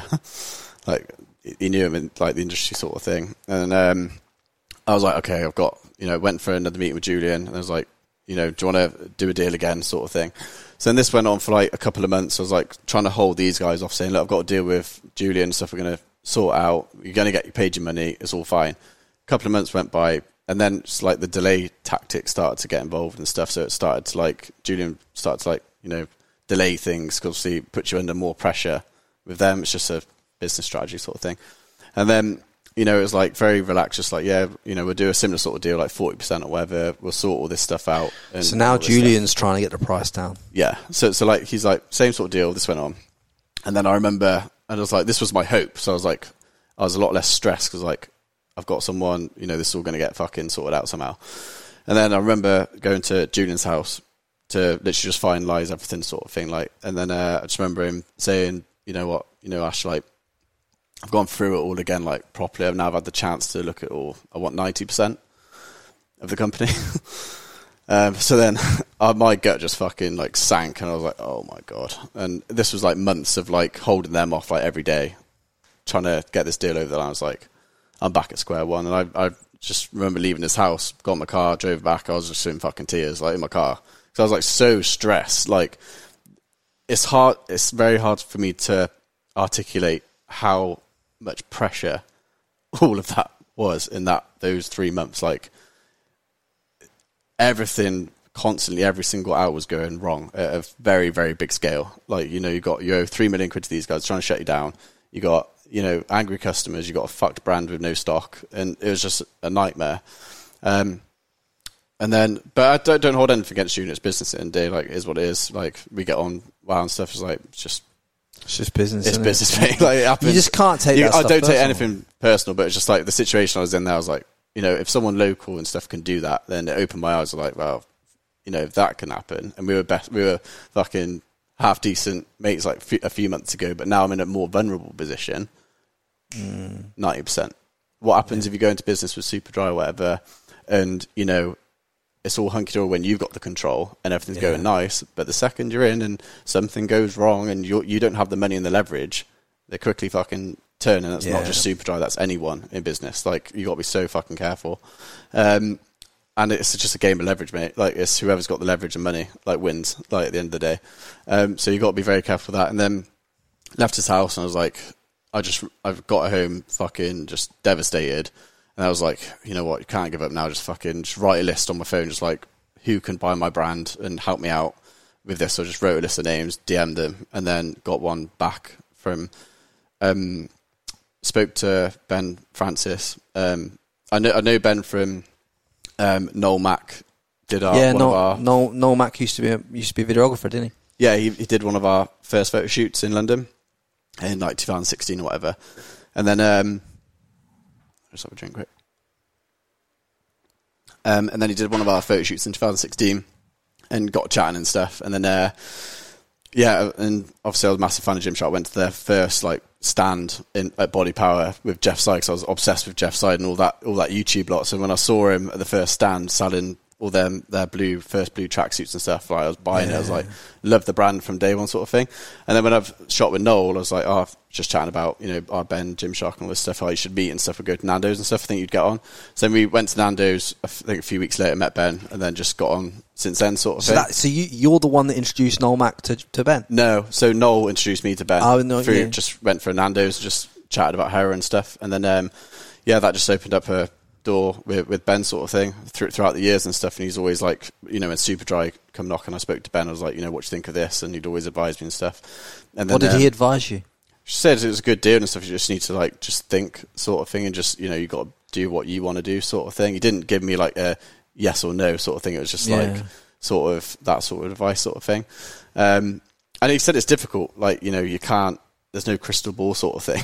So it's just like, it's hard to advise on. And then so I phoned Ben. I told him the story I've just told you, and he was like, what the fuck?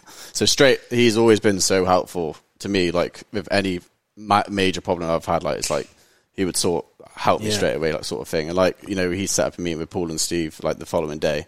I went to Gymshark's office and stuff, met Paul and Steve for the first time, and then told him everything what happened. Just like, Steve couldn't really believe, like I said, like, the amount of stock we ordered, because it makes no sense. It's like, when you speak to people who are honest and decent, professional people like Paul and Steve, you know, the people I'm working with are a bunch of fucking criminals. So it's just like, well, Steve's obviously ex-Reebok. You know, he's known the game for a long time. Yeah, and they're smart. They work with Ben, you know, properly, professionally. Don't screw him. And what they got, $1 billion company.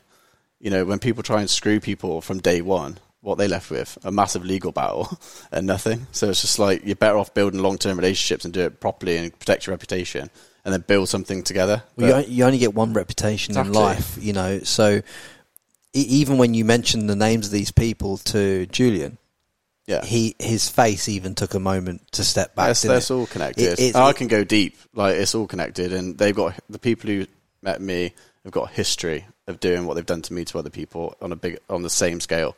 So it's just like, you know, do you know of other brands, without mentioning names, that have actually been successfully taken? Yeah, like massive brand. Like, it's funny. Like, I can't give too much away because they'll link all the names, but it's just funny. The story's nuts, like how they've done it before and they're still doing it now. And I've had people DM me, kids, and someone off Love Island DM me saying, "Oh, I watched your podcast. Did you know this a couple of years ago with Danny Bucks? Like, you know, I think it's the same agent guy who we're working with, and they're doing fucking X, Y, and Z, and like, you know, they're telling me they need to put the trademark in their name and all this stuff, and, you know, taking money, and like they're doing it to these kids, and like this time they're taking equity in their brands before they even have a chance to, you know, to get out. So it's just the game is that they're not meant to have a chance, are they? No, the game, they prey on young kids. Because most of this. I know this young guy called Lester Javalona. He's got many successful dropshipping brands, and I think he's going into brands, and he's an absolute wizard. He scales the fuck out of them. And it's like when you got someone who's talented like that at scaling brands and making like between $5 and $10 million a year, they'll prey on someone like that because they're not talented. Because they are talented, but perhaps they haven't got the big brand experience. And when you got someone that's been in the game 20 years in the fashion space, whoever controls. Not just the actual company itself, but controls the flow of stock to a company can shut you down overnight. Yep. And it's like a lot of people don't realise that. Yeah, it's money, power. Whoever has the money has the control. Yeah, without a doubt. So what are your key? If you were going to give some key bits of advice then in terms of how to keep the leverage in your hand as an ECOM brand owner for as long as possible, what advice would you give? Just have the money. Like, you need to have a profitable business, so you're not reliant on investors. Profit. Like, if you've got a profitable business and, you know, your contracts are rock solid and you own the majority share and stuff, and even if you don't have the majority share, make sure these shareholders agreements aren't tricked with like loads of fucking traps and stuff, which they are. So you just got to be very careful and stuff. But yeah, just going back to that story and stuff, like where I met Paul and Steve, they then went away, phoned us back again, and then put in an offer. I'm sharing this because I know Paul's obviously mentioned it, so I know it's public. So they offered to buy 75%. Yeah. Well, Gymshark. This is Gymshark. Yeah. Gymshark. Yeah. 75% of Hera to clear the debt, basically. So I wouldn't have received anything personally and stuff. And then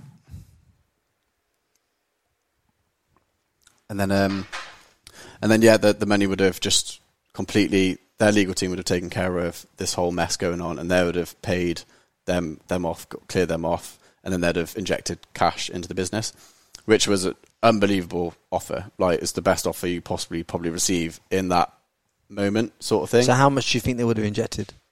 I don't know. They're very clever in terms of, like, you know, they know how to run a business properly, like profitably.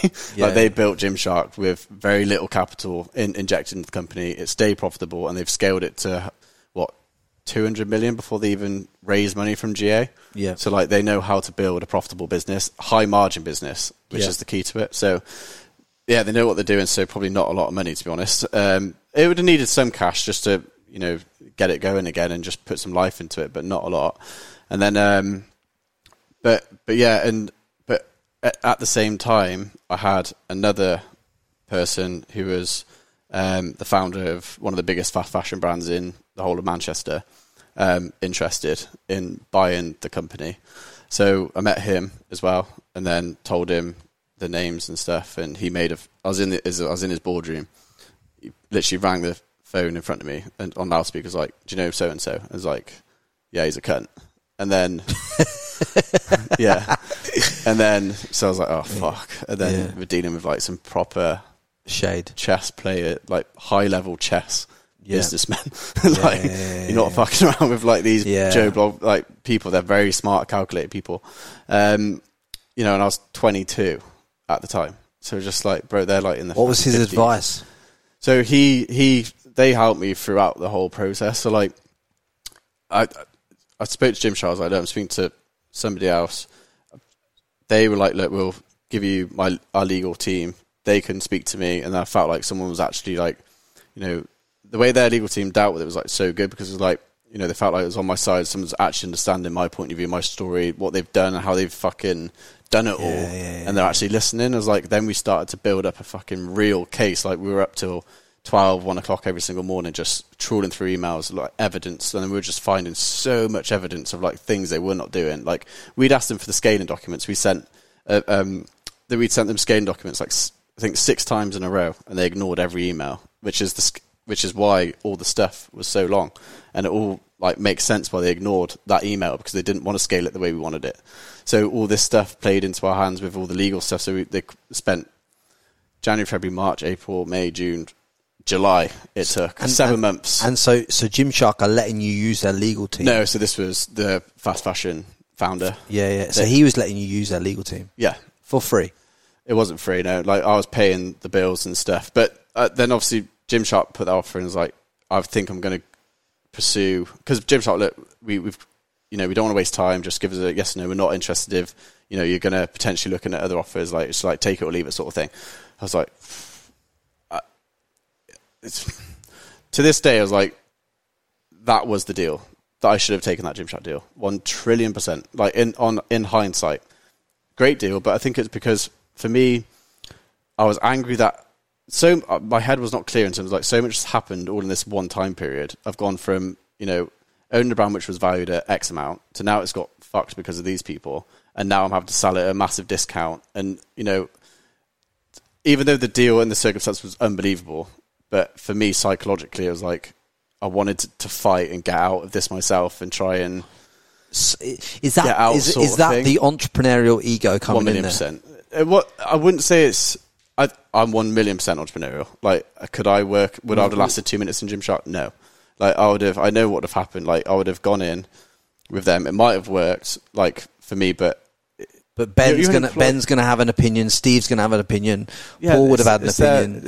Everyone's gonna have an opinion, which is completely right. Like, it's their business. Like, when you give up control and 75%, it's no longer your business. I would have been an employee at Hera. That's what you are. You're an employee. But owning 25% of it. Yeah, but you own 25%, but your employment can be cancelled at any time. Like, it's not set in stone because you don't own control. So, like, in any company, you can get fired, and then I'd have no salary, and then you'd be at a normal job until you could sell you 25% in 3 or 4 years' time. So I was like, it's still risky for me, and I didn't want to. My lifestyle was nuts at the time. I was like, I had fucking stupid houses, Lamborghinis. My expenses were high as fuck.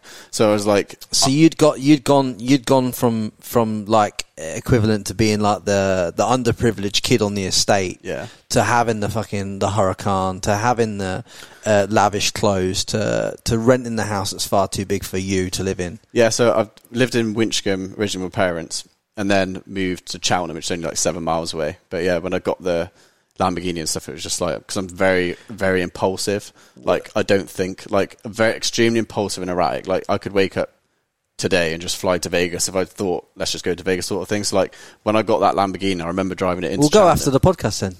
Yeah. Fucking do it. Yeah. I was going to I'm not vaccinated, so I'm not allowed in. Don't worry, I can sort that. I've got phone calls to make. Don't worry about that. But, mate, I was going to take you to Nando's, but Las Vegas sounds all right. But it's true. When you see this, especially in ECOM, the industry itself. A lot of people are building these phenomenal brands from their bedroom, and the first thing they go and do, or the first thing they want to do, I was even speaking to Lester about this as well. It's like the first thing they want to do is buy a Lamborghini. Big mistake. Massive. So tell me, why is that a mistake in your mind? Because I wasn't financially illiterate, like in terms of like didn't have monthly management accounts. I didn't know what P&L was, didn't know what balance sheet was, didn't know any of it. I was just blind for 3 or 4 years, and just miraculously it all like panned out, like sort of thing. How did you?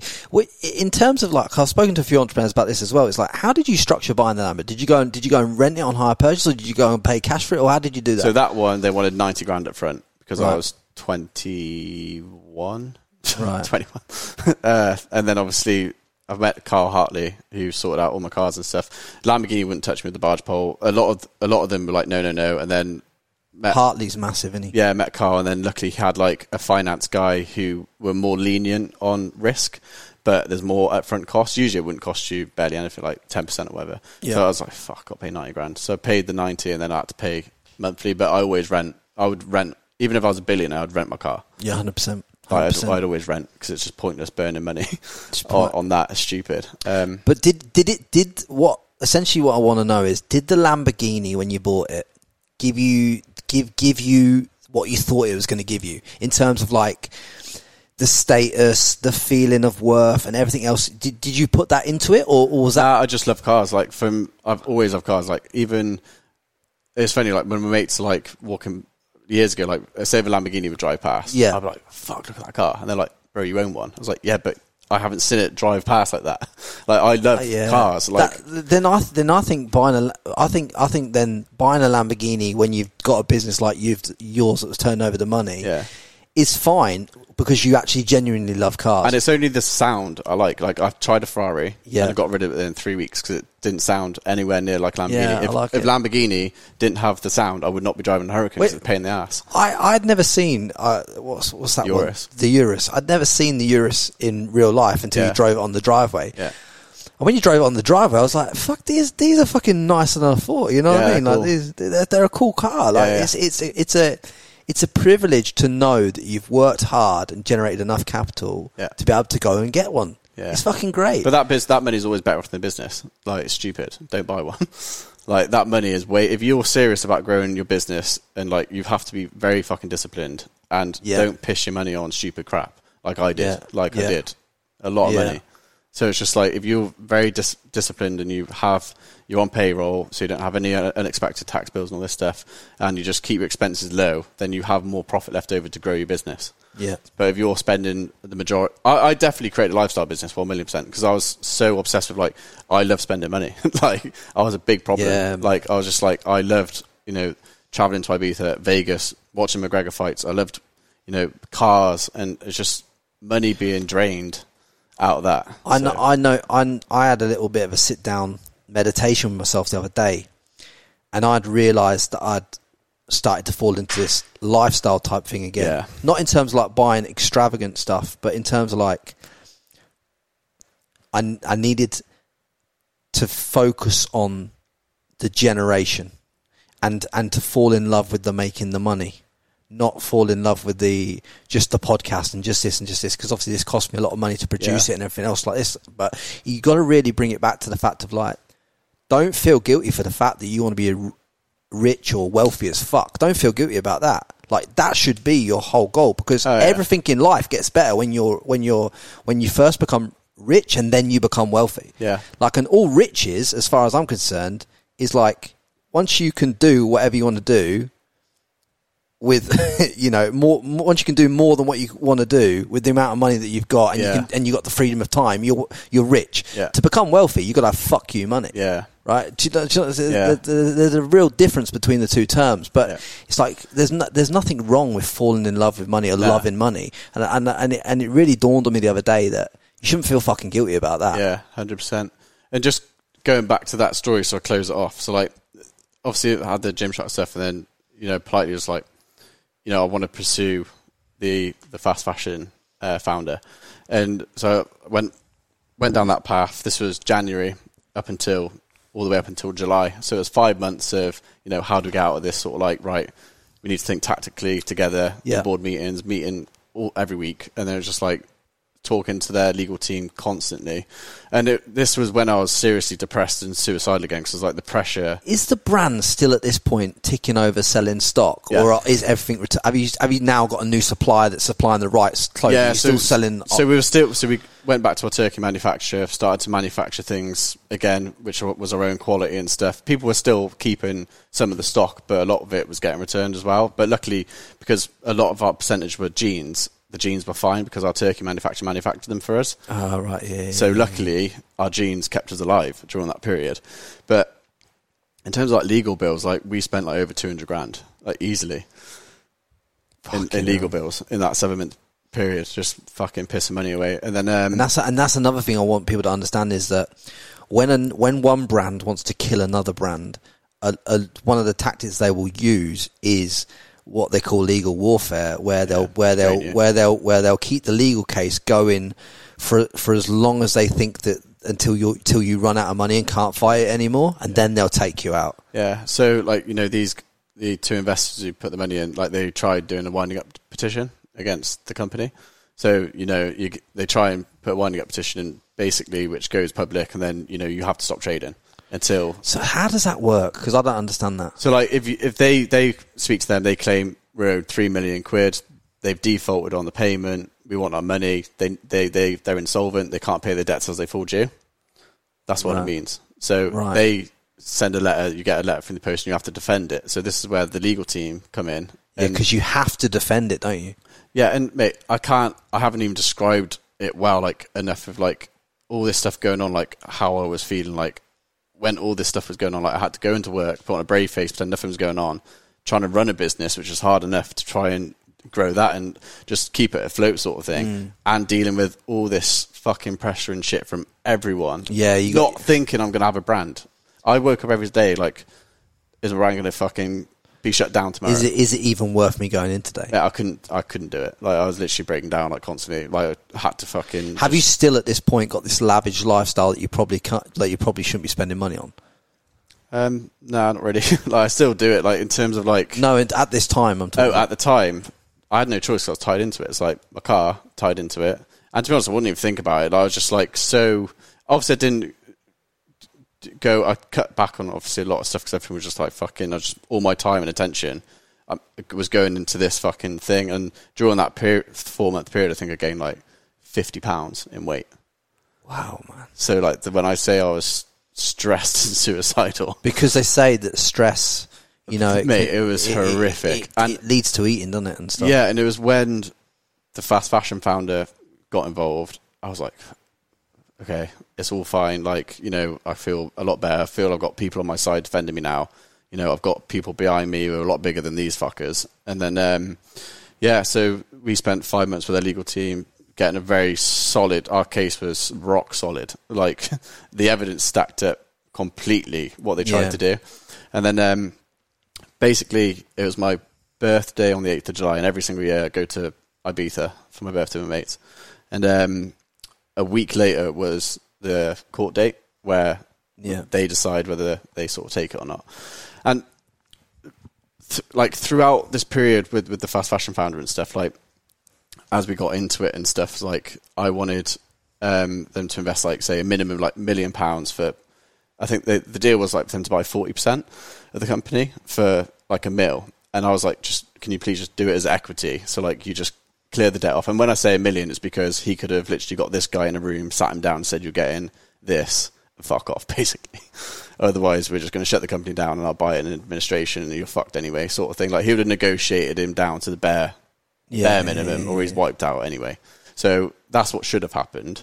And we should have just done that from day one without all this legal aggravation. Yeah, you should have just folded it and started a new company next day. Yeah, that's what we should have done. We should have just negotiated with him straight away, but that wasn't the long-term plan of the fast fashion founder sort of thing. It was do the and this is where things started like.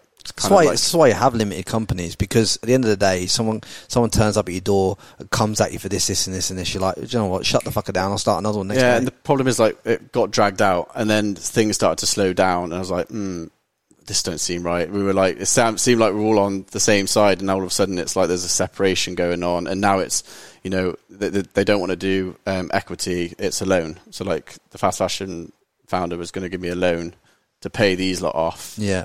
And then I owed the founder. Now you've just moved the debt from one load of sharks to another load of sharks. I'm not calling them sharks, so I don't know. Like, it's just like, but potentially, you kind of just you're not really solving the problem, is what I'm saying. Yeah, you're not solving the problem. So it's just like, and I said that, I was like, what's the point, sort of thing. And then, but I used it, and then it got further down. I was like, you know what? I've come this far.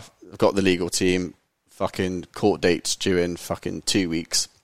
So I was like, you know what, fuck it, this might be my last ever time I go to Ibiza with my mates, so I'm just going to fucking Ibiza and fuck everything. So I was like, I'm going to Ibiza, and I went and just fucking, I was in Ocean Beach, and my mates like sat in the corners, like, I was just fucking on the phone constantly to my legal team, like constantly just fucking sorting this crap out. And this one, I remember it was like, must have been like 7 a.m, just got back up from somewhere or whatever, and I was literally on the balcony in my room on my own, and I phoned someone. So I phoned one of the sales agents. I phoned him up because remember, during this whole process, I was very strategic and tactical with what I was doing. Like, in terms of, I knew the 2 sales agents were not on my side and they were very involved with them, but they didn't know I knew that. So I kept the 2 sales agents on side, and I fed them information that I knew it would go back to them fuckers. So I phoned the sales agent in Ibiza. I was like, look, I know you 2 are a pair of fucking scumbags. I know you're involved with them. I know the whole thing. And said, you think I've done this whole 6 months all by myself? I said, you know, I've got fucking billionaire behind me. See you next week in court. And then hung up. And then a couple of hours later, phone rings. It's my other solicitor, because obviously I've still got my own one in London, who I used to use, and then I used the one in Manchester, which was theirs. So I was using my own solicitor on the side still. Yeah. To obviously to advise me, because I know that legal team is obviously best friends with the founder, sort of thing. Yeah. So I was like, I couldn't trust what I was saying to them to go back to him. So I was like, had my own guy behind me in my back pocket secretly, and then he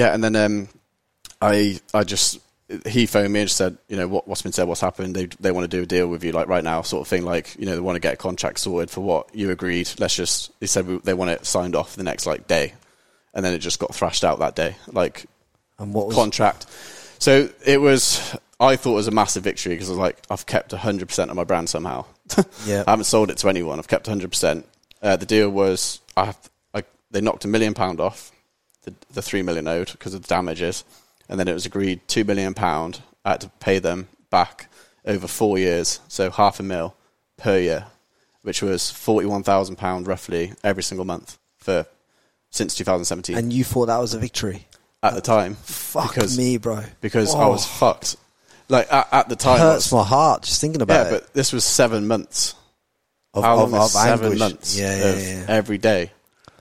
And I couldn't believe that it was fucking over. The day I signed that, I was like, fuck me, like, it's over. But to know every month, before you even open the doors, before you've paid staff, before you've even looked at anything, you owe 41 grand. Yeah, so Hera died in 2017. Dead. Like, my creativity, what I did, me controlling Hera, died in 2017. Like, what could I do? Like, you know, we were doing 6 million a year gross, so net you're doing about 5. If you're hitting 10% net profit margin, which is the industry standard for that sort of thing, and that's what we were hitting, your profit should be 500 grand a year if you remain extremely like that, hit that 10% profit margin. And my debt was 40,000 times 12, so 400, half a mil pretty much. Yeah. So my debt was 100% my net profit, which is fucking mental. Like, the maximum that should ever be is like a third, like, in debt, like a third. So if you're making 40 grand a month in profit, the maximum you should spend in debt, covering debt payments, is a third, which is, you know, 15, is it 15? Just 12 grand, something like that. Yeah. 13,000 max. Mine was 100%. And I did that every single month from 2017, 2018, 2019, 2020. I went 4 years straight on a fucking hamster wheel. Paid it off. I was just waking up to pay debt, bro. Like, I couldn't do anything with the brand because there's no money to grow. You were basically a founder of a brand that on the outside is successful. Yeah. It's not only trapped, but you've basically got yourself a job. Yeah, I couldn't grow because you can't grow. You can't do nothing. You can't move. You literally, it must take your fucking soul.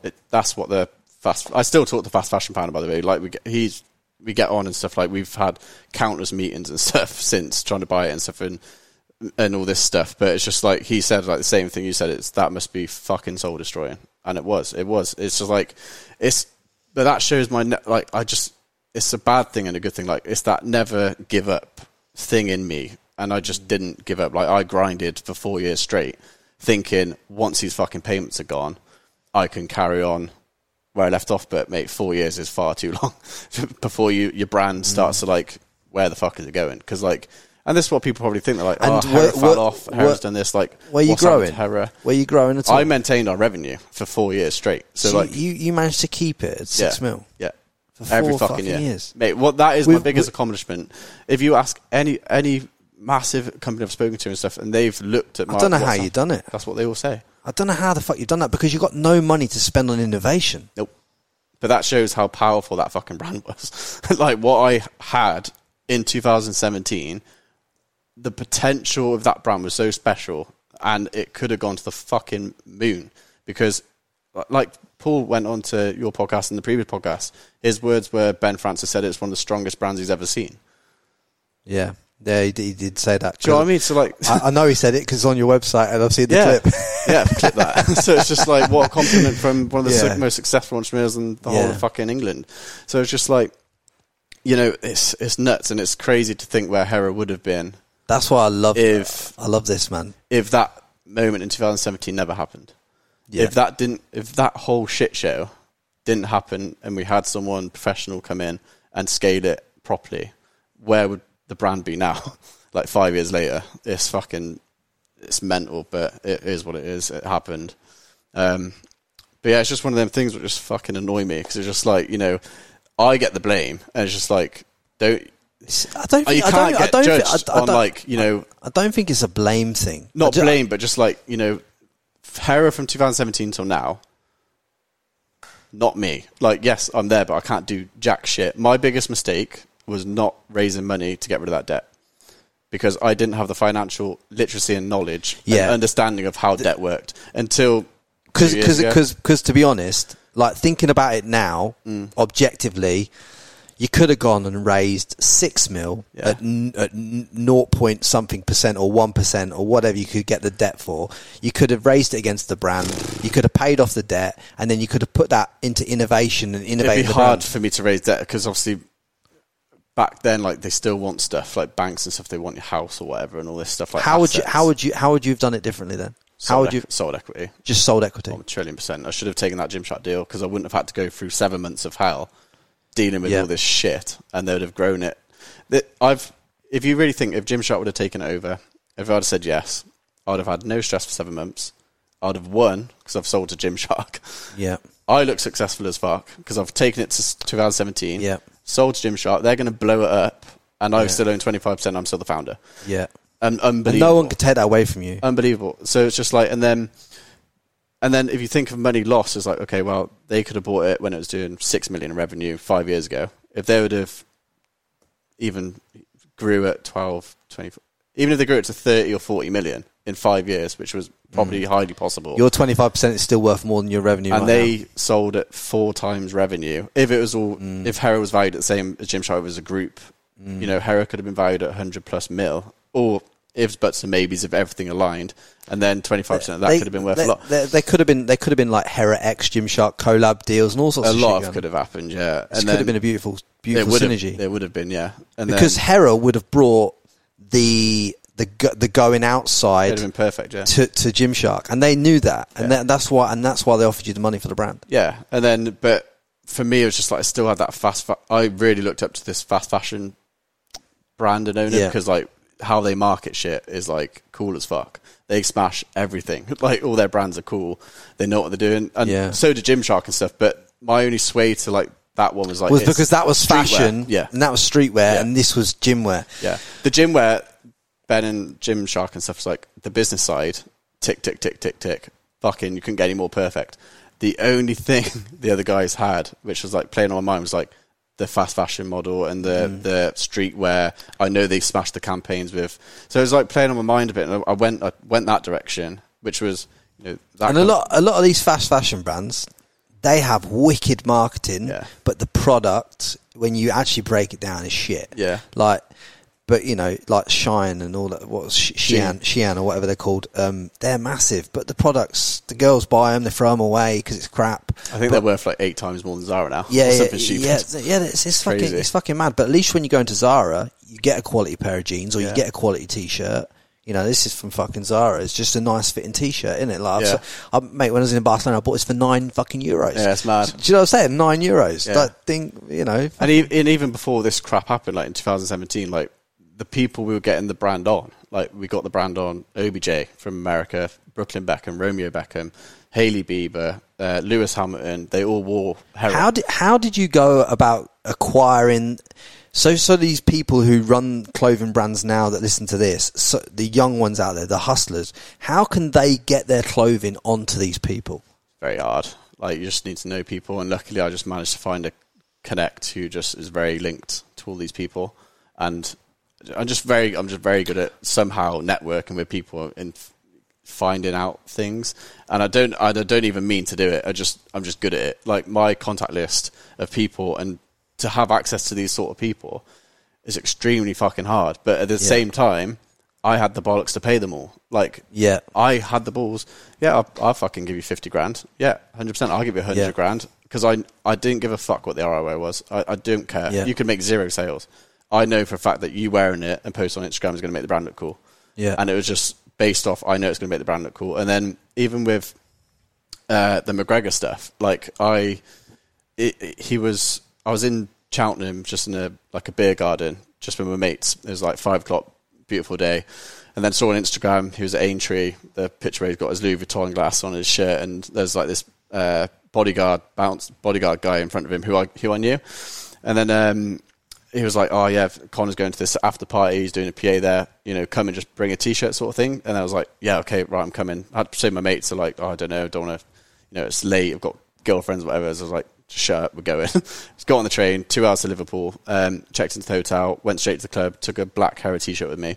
And then I literally spoke to the like bodyguard guy I knew who was working with Connor and stuff, and then managed to get up to like his sort of entourage table sort of thing, and then started speaking to like a couple of his like friends, and then I think it was like his manager, like one of his managers, and I was like, look, I own this brand called Hera, would Connor be interested in wearing my t-shirt, and I'll pay him and stuff. And next thing I know, he grabs Connor and we're getting escorted through the club, me, Connor, his friend, bodyguard, and all this stuff.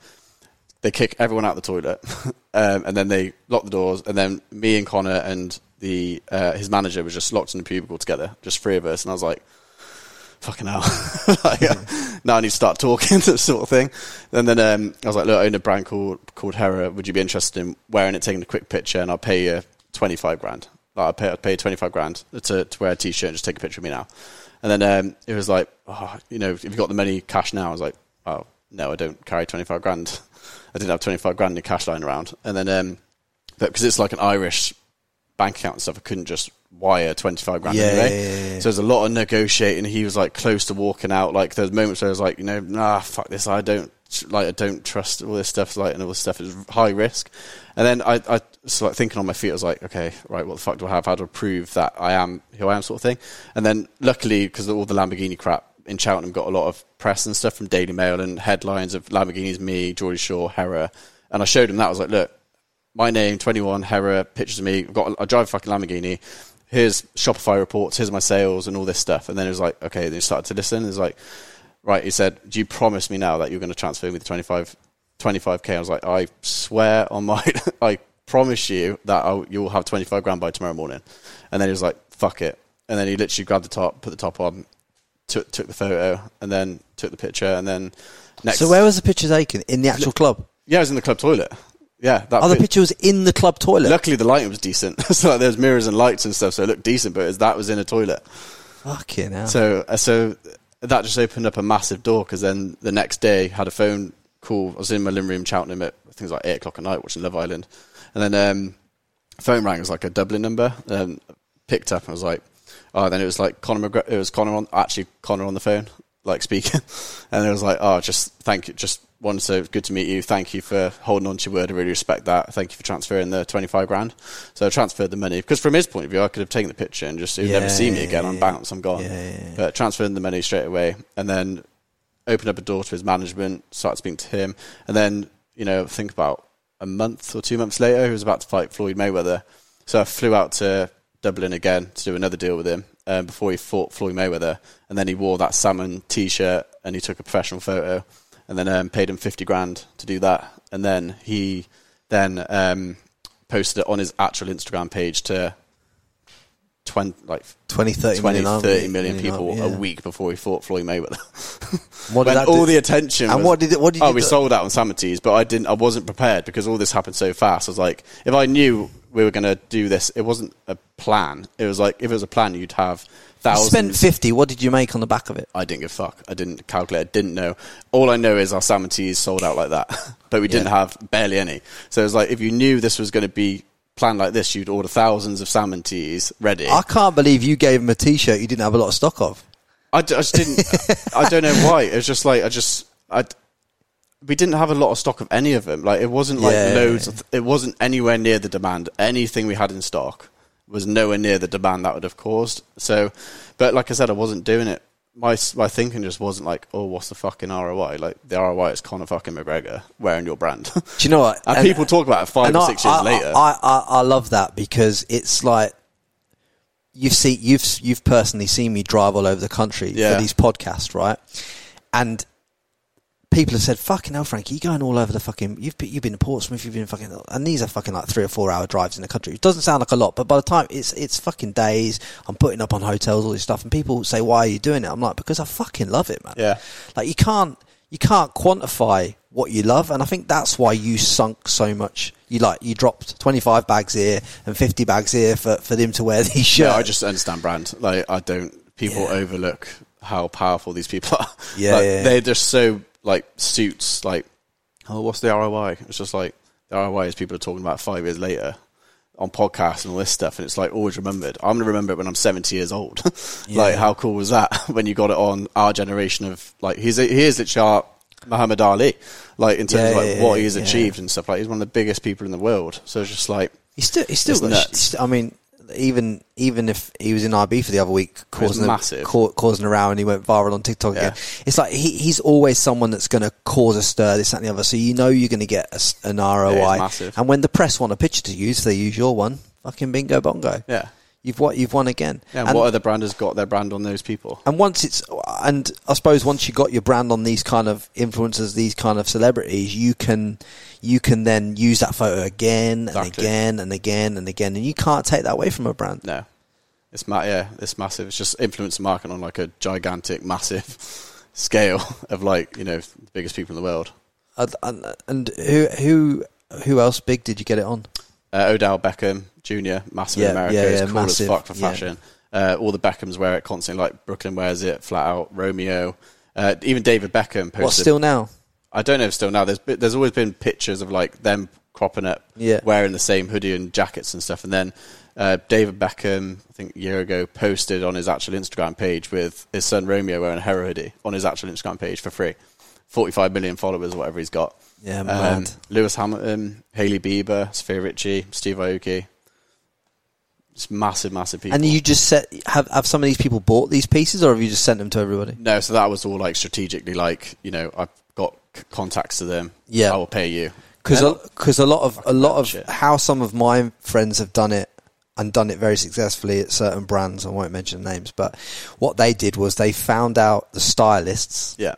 And they used to send product to the stylist, and the stylist used to put it on all the celebs, and they used to pay the backhanders to the stylist, and the stylist would dress it up. Yeah. That's a good way of doing it. Yeah, that's a clever way. It's a clever way of strategically placing your product wherever you want to place it. Yeah. I thought, fuck me, that's ingenious. Yeah. Like, it's just so simple, but I think with anything online and with anything that, like what you're talking about in terms of the brands that you've built, the simpler is the best route. Yeah. It's like it always yields the best result, and it's like you don't even need to know the ROI of Conor McGregor. It's so fucking true. It's like, who gives a fuck? It's Conor fucking McGregor. Yeah, exactly.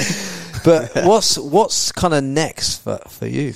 Yeah, so, like, obviously recently it's gone quite quick. October 2021, I sold the company. So this was, like, not a quick process. So, like, you know, through the years, like I've said, Superdry, Gymshark, you know, there's 2 or 3 other big brands, billion-pound companies, like, in boardrooms with them trying to buy my brand and stuff. Like, throughout that whole 2018, 2019, 20 period, the fast fashion founder constantly, we tried to negotiate probably every year, but because we were so stubborn, like, he wants to buy stuff for, like, next to nothing, because that's what they do in terms of, like, which is the best way to do it, is like they go bankrupt, they can buy it for pennies on the pound or whatever.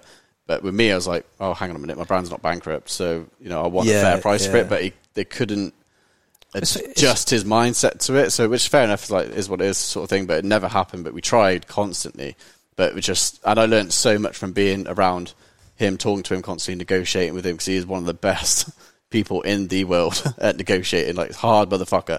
Like, it's 100%. Exactly what you're saying. In terms of how brands move, I was speaking to Ty Lopez about it because I'm hoping to get him on the podcast. Yeah. But he all he's doing essentially is buying defunct brands that were like that had a name, that have a nostalgia to them. It's the best possible way to do it. But he's buying them. But he's buying them for no money down, even in some cases. And just taking the brand, turn it into an ECOM brand, and then using his team that he's built, which is what this fast fashion was going to do. They're just going to plug their team into what would be like a bankrupt Hera at this point, and then they're just fucking cash flow it. Yeah. Yeah, but this is what happens. Like you can honestly build a 20, 30, 50, 100 million pound business, and you can own 100% of it. But this is why people watching just do not fuck with debt, because debt will kill you. Like if you have too much debt in your company and you cannot fulfill that debt with your profit, you can go bankrupt and lose everything. And that's how these type Lopez and all these other companies, that's what happens. They come grab it. Yeah, that's why I said money is power, and whoever has the money has the control. Whoever can afford to spend the most amount of money to acquire the customer wins. Yeah, and even like with the brands and stuff, like, you know, if you're a founder and stuff and you've got no personal money, but you're taking these gigantic risks in buying stock and all this stuff, and if it goes wrong and, you know, you can't afford to pay it back, these people with the money swoop in, take it for pennies on the pound, nothing, because it's worth nothing. Yeah. And then, because all these creditors are unsecured, majority of them, they get wiped out. They buy the brand for nothing. You're left with zero, and that's how it works. Yeah, and you've built the brand equity. Yeah, it doesn't matter. And the IP, which is what they're buying, and they just literally plug their whole back end team, marketing, and everybody that you need to scale is with these $100 billion brands. That they just plug that back end into this what it seems like a bankrupt brand, and they could blow it up. And, you know, it's only bankrupt for a minute. Like, it's bankrupt on paper, but then when someone with money comes in, they're not bankrupt. It's the same gigantic brand. So if you're an e-commerce brand that wants to scale to, you know, you maybe turn over a couple of million, you want to scale it up, you want to ramp it up, like Davey Fogarty with the Uddy. How do you finance that drive up? Do you just from profit? Like, you literally just saying, just pull it out your profit and just grow organically. There's no other way to grow. Like the only. What about Wayflyer and things like that? Yeah, so they're good. So, like, say for example, like Clearbank and stuff like that. Yeah. So they will, which is very, very, very good technology, and we're very lucky to have innovation and technology like this come in and stuff. And Shopify have even cottoned onto it, and they now do Shopify payments or Shopify something where they lend people money now, because it's all analytics and data. They can see what you do. They can predict revenue. So, like, right, we'll lend you, you know, X amount now. We'll give you it tomorrow. Like, it'll be in your bank, whatever. And then we just take 10% or 20% of your revenue coming in daily until we pay the money we've loaned you, plus, say, 10, 20% interest or whatever it is. It's high interest, but it's still good. And then, but again, like, I go back to it, it's debt. You have to have the profit to cover the debt. I know, no. And the amount of people that don't understand, because all people tend to think about is the exit and the multiple on the exit, and they're trying to jam up these brands and hockey stick the growth to get this multiple on the exit, right? But profitability is fucking everything. Yeah. Unless your business model is to raise as much money as possible constantly, but then you're constantly on the fucking loop of, like, having to raise money, then you get diluted into nothing. And you've spent your whole time building a brand and building something you like, to find out that you've just got a job with fuck all equity in it. Yeah, and also, like, they don't always work. Like, these private equity companies, venture capital companies, you know, there's Nasty Girl, went badly wrong. I know other brands which went badly wrong from people promising we can grow you at this rate, giving them too much capital to grow, and then all of a sudden it just fucking collapses. Well, essentially, if you flood a company with too much capital, they will do what any human does when they've got too much capital, i.e. when you add too much capital, what did you go do? You thought, fuck it, I'll go and increase my lifestyle costs. Yeah. So companies tend to go and spend money they don't need to on marketing. They spend it on stupid influencers that don't have the engagement. They fucking just waste money. That's like the 3 million quid story. It's like, we didn't need £3 million worth of stock. Yeah. You're almost better. Everybody talks about designing a business that you can sell or exit, right? Yeah. But there's a lot of successful people in the world that have businesses that cash flow for them first, that they never want to fucking sell. Yeah, it's mint. And I've listened to a few stories of these kind of businesses. They're just high cash flow businesses, and that's what I do with content removal. They're the best, yeah. I don't want to ever sell content removal. I just run it as a high cash flow business. And I'm not the biggest in the marketplace in terms of, like, revenue numbers, but I don't give a fuck because it cash flows. You're almost richer than someone who sold it, because the problem is, like, you've got reliable income coming in constantly where you can spend your money on your whatever you want, and you know it's coming in the next month. Whereas if you sell that company for a lump sum of money, you have to know how to invest that lump sum of money elsewhere to cash flow your lifestyle. Well, the way I do it is, like, I have a high fucking margin, like 80-90% profit margin business, right? Keep your expenses low. That keep my expenses low. I don't wear no fucking Balenciaga or anything like you guys do, and I don't go and rent the nice car and all this stuff. I just don't do it, right? I just spend the money on educating content with the podcast and trying to put out value to people, because I fucking love having conversations with people like you and getting your stories out there. And then I go and fucking invest it where I want to invest it. I might buy a property or pay off my mortgage or fucking just do what I want with it. But I don't need to worry about it. Because I'm thinking, there was a quote from Naval that fucking stuck with me. Play long-term games with long-term people. Yeah. That's it. That's all I'm doing. I'm just playing a long-term game. It's like, if you love your ECOM brand, or I love my podcast, what does it matter whether it takes you 5-10 years to get to the goal instead of fucking 2? Why does it have to be in 2 years for? And that's the thing, like, with me, like, the process of me exiting was, this took a long time. Like, you can't just click your fingers and sell your brand. It can take years, because you're negotiating. And the position, the problem was with me is I had the growth story, 1 million in year 1, 3 million in year 2, 6 million. You had the perfect flying. You had the perfect growth on story. all these people flying. But what happens is, when the shit hits the fan like it did, I've then got 2018, 19, 20, 21 flatlined, 6, 6, 6, 6. And then every single, because you're talking to like extremely high level, they're looking at you like, what the fuck's this about? They're like, because obviously I'm like, well, the brand's strong as fuck. And my biggest mistake was, like I said, had to be sold in 2017, latest 2018, because you probably get away with a year of like flat growth because you can play on the story sort of thing. But when I carried on for 4 years, I was like, mate, every single company would be like, well, you haven't grown. So I'd be like, yeah, but there's no fucking profit. Look at my debt. But they know that, but they want to, which is rightly so, it's business. Like, that's how they get to rock bottom sort of prices. And that's why I kept saying no for like, I wanted to sell it. I wanted to sell Hera in 2018, 2019, 2020, 21, and I was in talks with all these brands constantly, but we just could never agree on a price, ever. Yeah, because you would have been giving it away. Yeah, and I was like, no. I was like, fuck it. Like, there's no way. Like, this makes no sense. So, well, you were in so deep. It's like, I know the word sunk cost fallacy does come to mind, but you're in so deep. It's like, what's the point anyway? Yeah. I'm on the fucking floor. It's either going to go bankrupt or it's going to work. To be fair, my goals to sell the brand was like a lot more. Like, my goal was to sell that brand for like at least like 10 mil. Like, that was my goal in 2018. I was like, we're doing 5 mil, 2 times revenue. Happy days, I'll take 10. That was always my goal. And I just was so obsessed with like, I'm only selling it for 10. If no one wants to pay it, then I'll carry on, sort of thing. So I just kept carrying on. And then in, like I said, 2021, talking to, I think like 5 or 6 companies and stuff at the time. And then obviously I was speaking to Paul as well, along with these 5 other people. Had like all offers and stuff and all that stuff. A couple of them dropped out because of due diligence. They didn't like a couple of things, so they dropped off. And then it was left between, well, one company like till the very last minute, and then Paul pretty much paid more money than they were offering. And then the other one was a sportswear brand, well, not brand, a company on the FTSE 500 £1 billion company. Wanted to buy.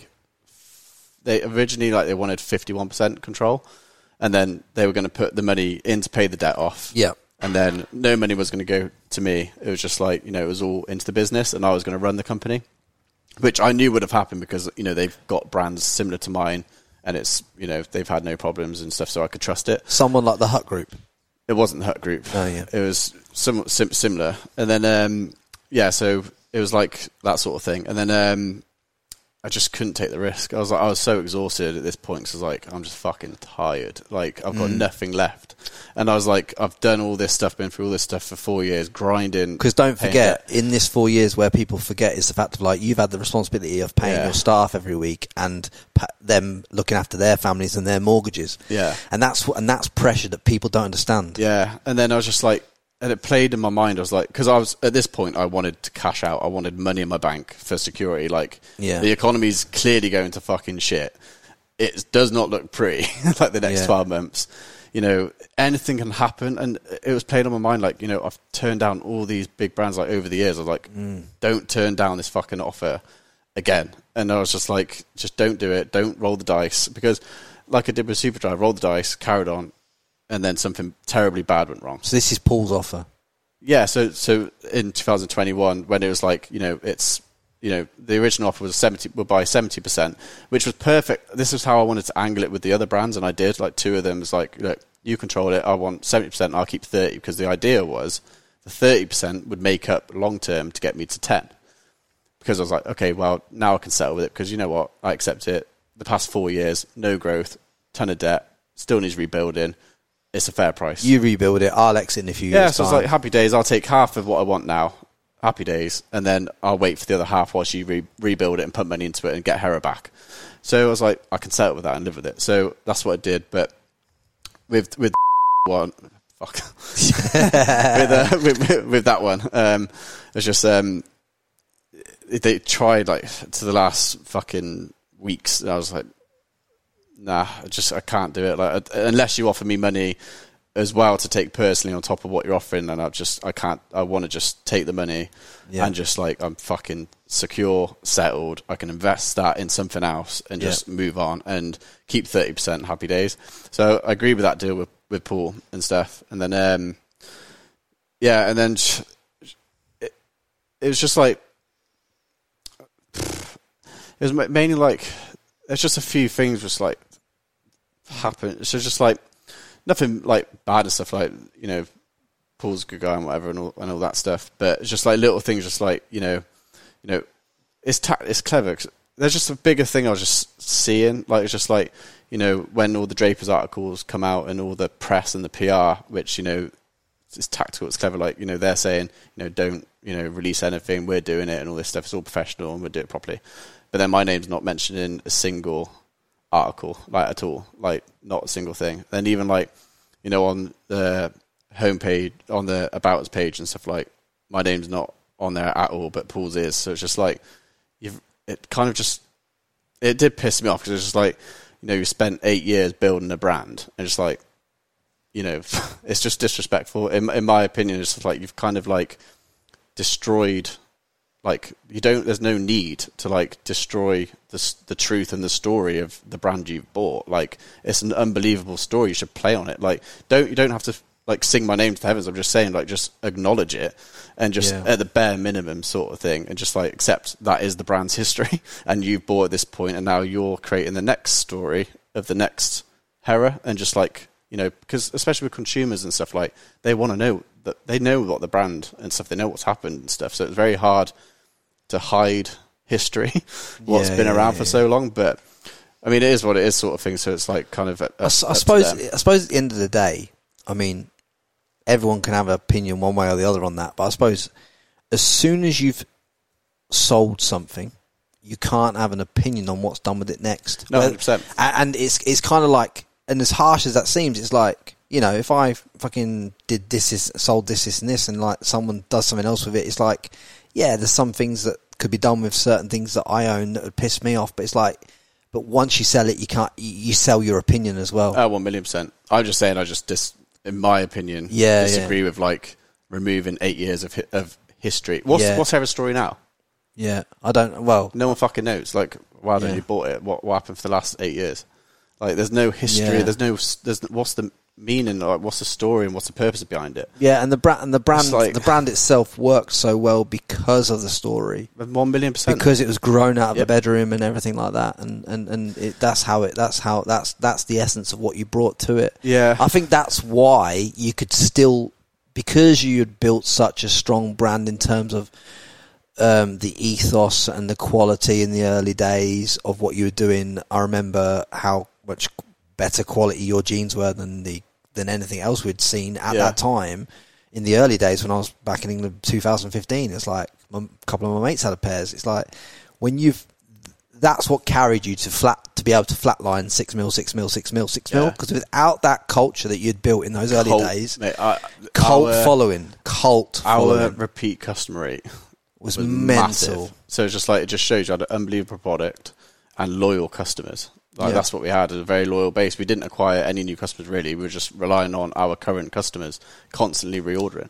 So that's how we survived for like 3 years. But and then obviously, I think it was about 3 weeks sort of went by. It was like quite maybe 3 or 4 weeks sort of thing, and I was like seeing like, you know, what they're bringing out on like social media and stuff, and the branding of it and stuff, and without going like into too much detail and stuff, like I just didn't, in my opinion. This is when you still had a piece in. Yeah, 30%. Just like, in my opinion, I think you're getting this terribly, terribly wrong, and I just don't agree with it. And I've spoke to Paul, I was like, look, can we just meet and just speak? And I was like, look, is this genuinely, I just need to know, like, do you genuinely think this is good and this is the brand direction you're going to go down?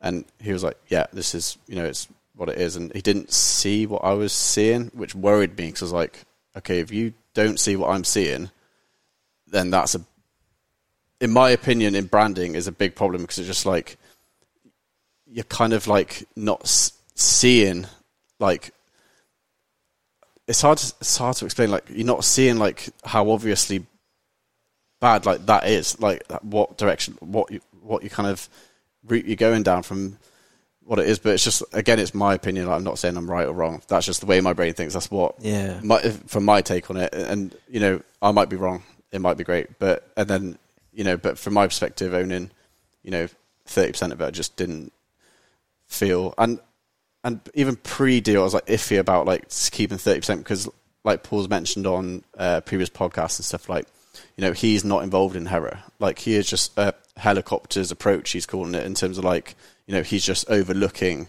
his daughters running the company. So just like, I'm not buying in to Paul, who built Gymshark with Ben. It's like, he's not in the day-to-day running. He's just bought it for his daughters to run and, you know, do. So it's just like, it's very different sort of thing. So it's just like, you're relying on them getting it right. I think when it comes to, from the people that I've spoken to, when it comes to doing deals where you've built a brand and you got it to a certain point, you have to fully exit. Yeah, 1,000,000%. There's no question about it in my mind. I've spoken to enough entrepreneurs to know that every single entrepreneur that exits and leaves a percentage in there regrets leaving a percentage in there. Yeah, and what people don't, got no control of what happens to that brand. I mean, I knew what I was signing up to, but at the same time, I didn't realise the execution was going to be bad, in my opinion. So it's just like, you know, I was happy and content, like, with just being silent, like, not involved. If the other fast fashion owner took it over and stuff, then, you know, it would have gone in a way different brand. I know they'd have nailed the branding. So it's just like, because they know what streetwear is, they know how to make things cool, they know influencers, they get it. And it's just like, you know, these lot don't. So it's just like, that's kind of like why I was just like, you know what, I don't feel comfortable taking that much risk, and I just wanted to clean break. And also there's downsides, like, you know, you're restricted. Like, when you exit the 30% early, though, do you get a penalty on the fee that you exit on? No, so I was so smart in like the contract negotiations and stuff, because I'm like so aware of like legal shit in terms of like all my past with all the legal stuff. Like, I know all the fucking things you need to put in and stuff. So I put in a contingency. Like, when I said to you earlier, I was like, you know, I'll take the chance that I'll keep 30%, but I literally put a clause in where I was just like, you know, if I decide to sell in the next 12 months, I could just take it at this exact price whenever I want within like 2 weeks or whatever. And that was the clause I put in. Yeah, beautiful. So I could exit. And it's a very clean. And Paul's, like, he's a sound guy. Like, it is what it is. Like, yeah, Paul's sound. It's like, you know, he stuck to his word throughout that deal. It all went right.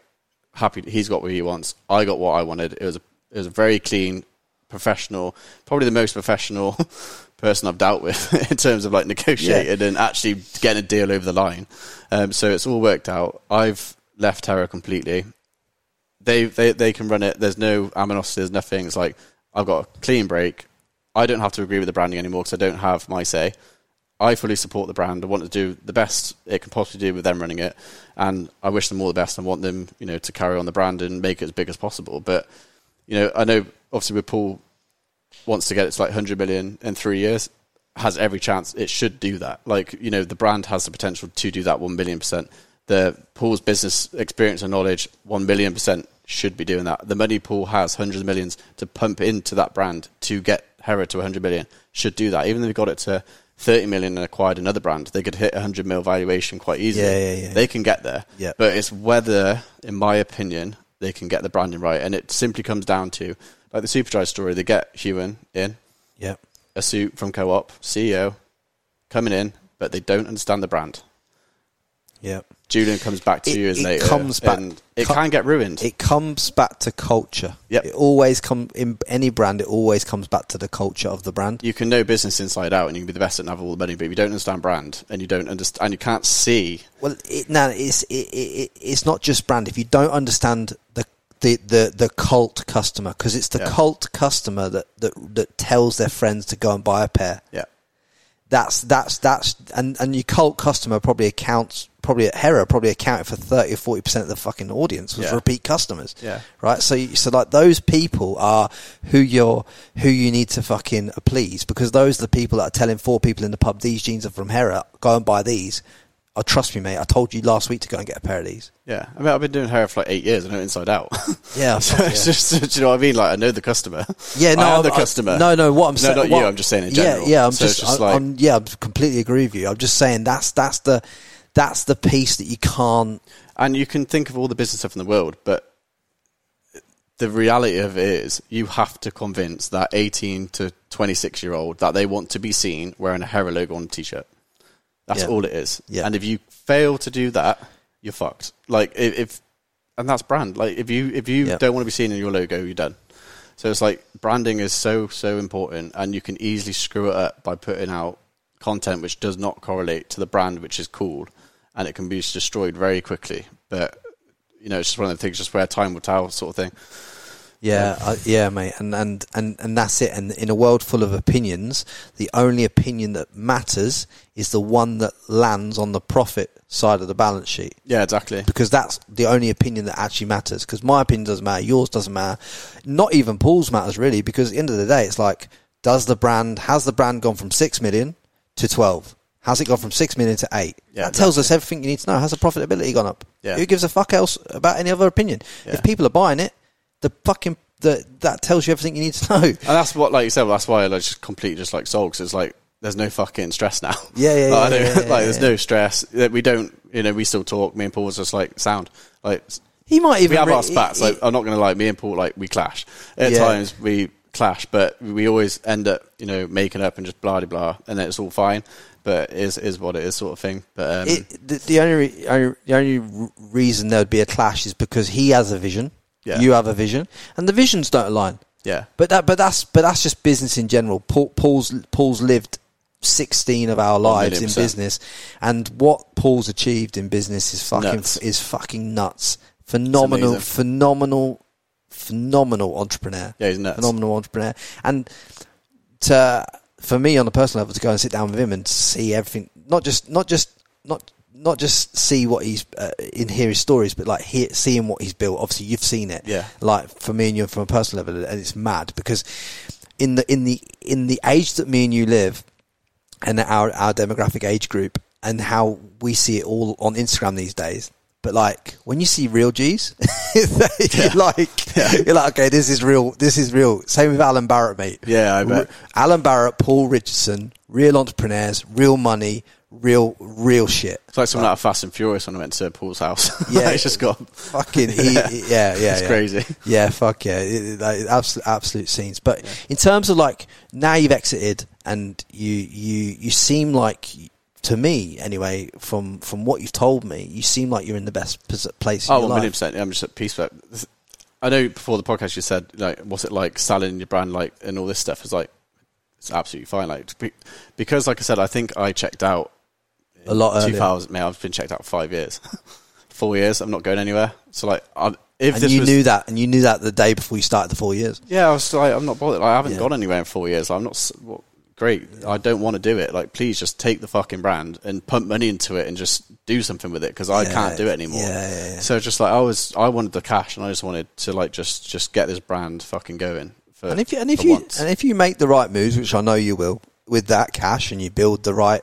Oh, 1,000,000%. That's the thing. Like, you've set yourself up, haven't you, bro? Like, I watched a ton of YouTube, and for years I've watched like S&P 500 index funds, cryptocurrency. Yeah. I'm very up to date with all that stuff, and that's been like the past years. I read Tony Robbins' books and just clued up with how to manage money and how to invest money. So I kept zero money in the bank. Like as soon as that money hit, I knew exactly where I'm putting it straight away. Allocated it all. Because it's just like hindsight, because obviously everything's fucking crashed. It's like, wasn't great. And yeah, but you're not looking short term. No, in hindsight, it's funny because obviously with inflation and stuff, everyone's like, you need to fucking put your cash in the bank. You're burning 10% with inflation, or whatever. You need to fucking invest it. But any stock, Shopify down 60+%. All of them, like all the tech companies down, cryptocurrency obliterated. So it's just like, yeah, I invested the money, went down loads, but obviously it's starting to slowly like recover now and stuff. But mate, there'll be ups and downs. But at the end of the day, you've allocated the capital that you don't need for your day-to-day life. You're building cash flow businesses on the back of it. It's like, you're a long-term player now. 100%. Like that's the thing with like cryptocurrency and stuff. It's like, I know what I'm signing up to. Like I know it's going to go down 20-30% in a day. I know it's also going to go up 100% in a couple of days. So It's all psychology and stuff. So like with this money and stuff, like yes, gone down like over half, but it's like, great, I know I can stomach it because I've actually gone through it now. So it's just like, great.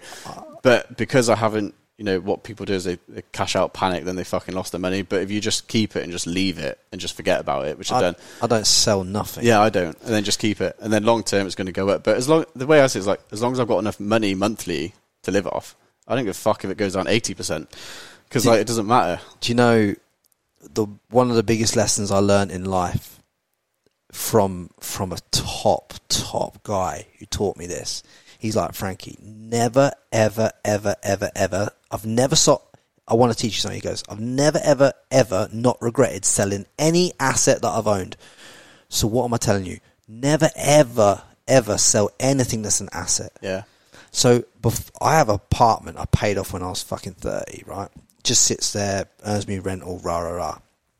A couple of months ago, I thought, fuck it, I should sell that and go and do this with it. I'm like, then I remember the conversation. It's like, would you regret selling that? Yeah. Yes, I would. Like, I would.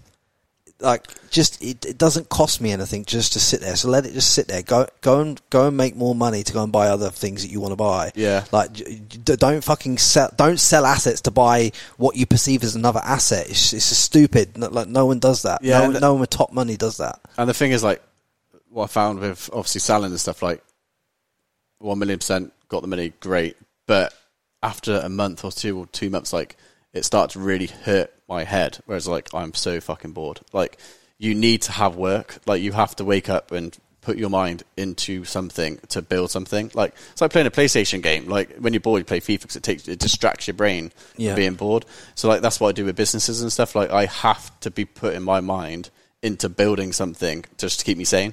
So it's just like, that's why I've built, currently I've been working on for the past like few months, like ashwhite.com, where it's like an e-learning business where it helps basically anyone with a fashion brand, like startups and stuff, where it's broken down as like, it's a monthly subscription where they can sign up, and then it's literally video content of me explaining like in each module, like finance, how debt works, how to grow a business, legal stuff, all the stuff I went through and all the mistakes I made. The knowledge. Yeah. 8 years worth of knowledge. I got sued by Levi's because I didn't understand trademarking. All these things like are all in this course. So it's just like I put it all in these things, which I'm so proud of because it's fucking amazing. There's like done for you calculators and stuff. So all they have to do is just type in. It's basically they can download an Excel spreadsheet. It's already done for them. They type in the product, their cost price, and how much they're buying it from the factory, and it will spit out the formula, their gross profit margin, and it teaches them how all this links to their P&L sheets, and they can get a very, very great understanding of actually how their business is running and set up properly. Like I didn't have Hera set up for years properly because I didn't understand it. Yeah. So hopefully people can look at that I've got credibility that I've done it sort of thing, and they can obviously watch. I'm on your fucking webpage. Yeah. So doing that, and then that's like a side thing. Like I wanted to get that up and running. That's not what my passion is. It's like that's just a side project I've done. You're giving back. You're creating subscription cash flow. It's a great model for you to start again and keep yourself busy. And it's like I put my mind into it. It's like I've actually built a website. I've learned e-learning. I've spent money on being coached by Grant Cardone. It's one of the first things I spent money on. Spent 80 grand to be coached by Grant. What, personally? Personally, yeah. Yeah, how was that? How is Grant? He's a fucking legend. He's a legend. Yeah. So what did he teach you? So like with him, like you can get like 1 hour coaching session sort of thing. So it's like, because I'm going into the e-learning space, he's built £100 million a year e-learning business. Yeah. £100 million a year. Grant Cardone makes from Cardone University. Yeah, 100 mil quality per year, and it's 100% gross margin. It's one of the best business models in the world, and it's one of the fastest growing business models in the world. Like, I think it's going to be. I actually really want to go into this space because I think I've got a lot to give. Yeah, because I think it's going to be worth like 500 billion by 2026. So like, it's the world's going there. As long as you've got credibility, you've got social proof, and you've actually got something you can sell, and you can actually provide unbelievable value for them to learn off, then it will work. And I've got full on, that ashwhite.com thing. I've got massive plans for that. Like, I've got a full on like acquisition strategy. We're going to pump a ton of money into acquisition and the whole arbitrage thing to make that thing big.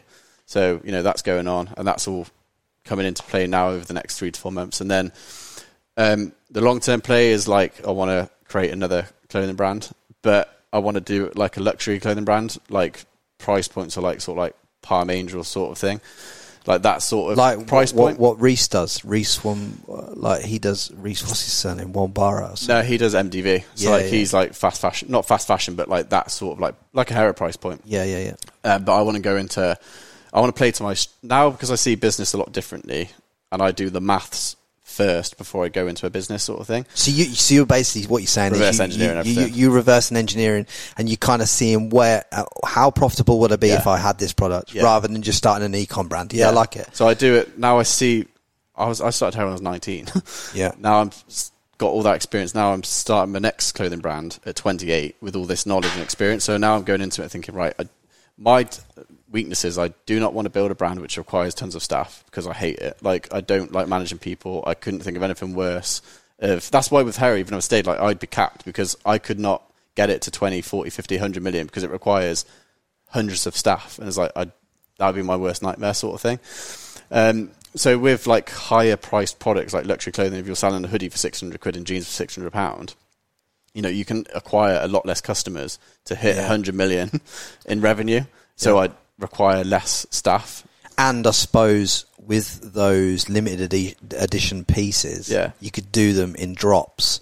So you could do them in drops for like 100, 200, and then that commands the premium. Yeah, but like these kids are still Tommy buying. Mallet is a wizard. What he's done with Mallet footwear, amazing branding, amazing fucking what he's done. Yeah, and even like these luxury brands like Palm Angels, for example, mate. You see kids everywhere. Festivals. I went to watch Paddy the Baddy the other day at UFC. It was like Palm Angels was like fucking uniform there. Like everyone, I'd see Palm Angels everywhere scattered across that stadium, like people wearing it. So it's like, they're charging like £200, £300 a t-shirt, £600 a hoodie. Yeah. So it's just like, that target market will still save up enough to buy a streetwear brand, which is aspirational, but it requires a lot of work and a lot of money to pump in to make what I want to do successful. Yeah. I've got a strategy to do it. Yeah, I think I will. I know I will do it. But yeah, it's just you got all the experience and all the tools to be able to go and execute on it. Yeah, and it's exciting for me because we're doing this podcast now, and then it'd be great to do these podcasts along your journey of you building this brand. Yeah, 100%.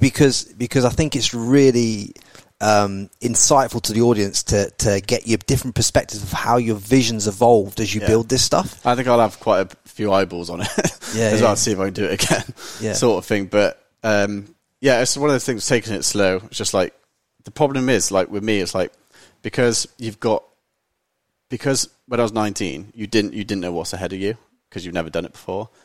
Now I'm doing it again. I know what's already ahead of me. So like, it does put you off a little bit because it's like, do I really want to sign myself up to doing this again? And then I'm like, would you have it any other way? Yeah, I know I'm going to do it, but I'm just doing it at my own time when it feels right. Like, I'd be working on my laptop at 10 o'clock at night just on keynotes, just playing around with stuff, and that's because I enjoy it. But if the next day I'm like, I don't want to do it, I just switch off. I'm not doing it, and I'll leave it for a month, and then I'll come back to it. It has to feel natural. And that's how I'm doing it. So there's that's dropped on me today. It's like how late notice was us doing this podcast. It was like it's today, right? Yeah. It's the day, and we actioned it, and you drove here, and I'm set up, and I've dropped things, you've dropped things, and we're all, you're going on holiday tomorrow. Like, but at the end of the day, right? It's because, but what I realised was I love the journey of this podcast, and I love every rep that I'm doing. Yeah. And for so long, mate, and in so many business things or money things, or anything I've done, I've always tried to rush to this fucking end goal. Yeah. And now it dawned on me today, I'm finally in a place where I'm just happy to do what I love to do. Yeah. And it doesn't matter if I get to 400k on YouTube in 3 years, 5 years, or fucking 10 years. Exactly. It doesn't matter. I'll get there. It just all I've got to do is keep doing the reps. That's funny. Like, I've sold Hera, but I'm trying to recreate another brand to go back into what I've just left, because it shows you need to be working every day. You need to be doing stuff. Well, people once you retire in your mind or in body, you die. You're dead. You're dead. Like you should. Retirement isn't even the goal. It should never be the goal. The goal should be to work in an area in your life that you're most fulfilled. That's it. That's the goal. Not happiness, not solely money, but like, because the money will come from working on something that fulfills you. Money will come from that. Yeah, 100%. That's it. That's the game. There's no other game. Yeah, 100%. I kind of realised it a long time ago. If you were going to if you had to leave the planet, right, and you had to drop one final piece of wisdom on the world from the learnings that you've had in your life, from the deepest, darkest moments that you've been through, and you can't leave nothing. You can't leave the Lambo. You can't leave nothing. You just got to leave some pieces of wisdom. What would that wisdom be to you, Ash? I think for business, from looking at from everything that's happened, is like, wow, my biggest mistake was trusting people. So like, it's very difficult for me because obviously the way that was done. But in terms of like, you just got to be very careful in business, and like everyone, you can get fucked so easily. So just make sure you just have a very good legal, solicitor and stuff. Get a very strong contract, and just really like just protect yourself, and don't be naive. If it's too good to be true, it is. And just seriously, like, just protect yourself first. And remember, like, when you have the leverage and stuff, like, it's easy for them to build trust with you, and they'll do all sorts of tactics, like stay at their house, builds trust, go to the boxing, builds trust, and all these tactics. Like, there's so many things they can do, and then all of a sudden you think your mates. You got a mate. And then behind the scenes, it's all tactical. Like, it's to build trust, and then they're fucking you in the background. So it's just like, mate, I've seen all sorts go on. So it's just like, you just got to be so careful. And that's the thing I'd say. And how dark an industry is ECOM? Like, it's a dark industry, isn't it? Yeah, it's tough. It's really hard. Yeah, it's tough because there's so many moving parts. Like, it's so hard. Like, anyone with any ECOM business or fashion brand, like, there's so many moving parts. What you have to do, you have to be good at marketing, advertising. Then you got to buy physical product, stock, import it, fulfillment, and all this stuff is like, there's so much stuff going on constantly. Like, it's very hard, mate. I just want to say, like, what you've been through, the stuff you've distilled in terms of like the mental health and all that stuff, and being in them dark places. And I know at some points during this podcast, you've even been choked up a bit talking about some of that. I can see it in your eyes. And I know how much it's meant to you, and I just appreciate you coming and telling this story on this podcast, because I know how much the audience is going to get from what you've just distilled, mate. Because in that 3-hour podcast is so 3 hours. 3-hour podcast. In this 3-hour podcast, there is so much gold, and here is what I ask from you guys in return, right? If this has hit your ears at the right time, if it's added the value that I know it should have added to you, I'm telling you now, it should have added a hell of a lot of value to you, especially if you're an e-commerce entrepreneur, an aspiring entrepreneur, someone who's struggled in life. Do me a solid favor, yeah? Share it on whatever platform you listen to, Apple Podcasts, Spotify, YouTube. Drop a comment, drop a review on the podcast. Message me and Ash, let us know how you found it in terms of like what you've got from it and everything like that. We'd really appreciate it. And just absolutely help me send this podcast into the next stratosphere. Me and Ash both put a lot of money and time into educating you and hopefully putting wisdom in your ears. And yeah, thank you so much, mate. I really appreciate it. It's been mint. And much love, guys. Stay tuned. Don't forget to subscribe to the Frankie Lee Podcast.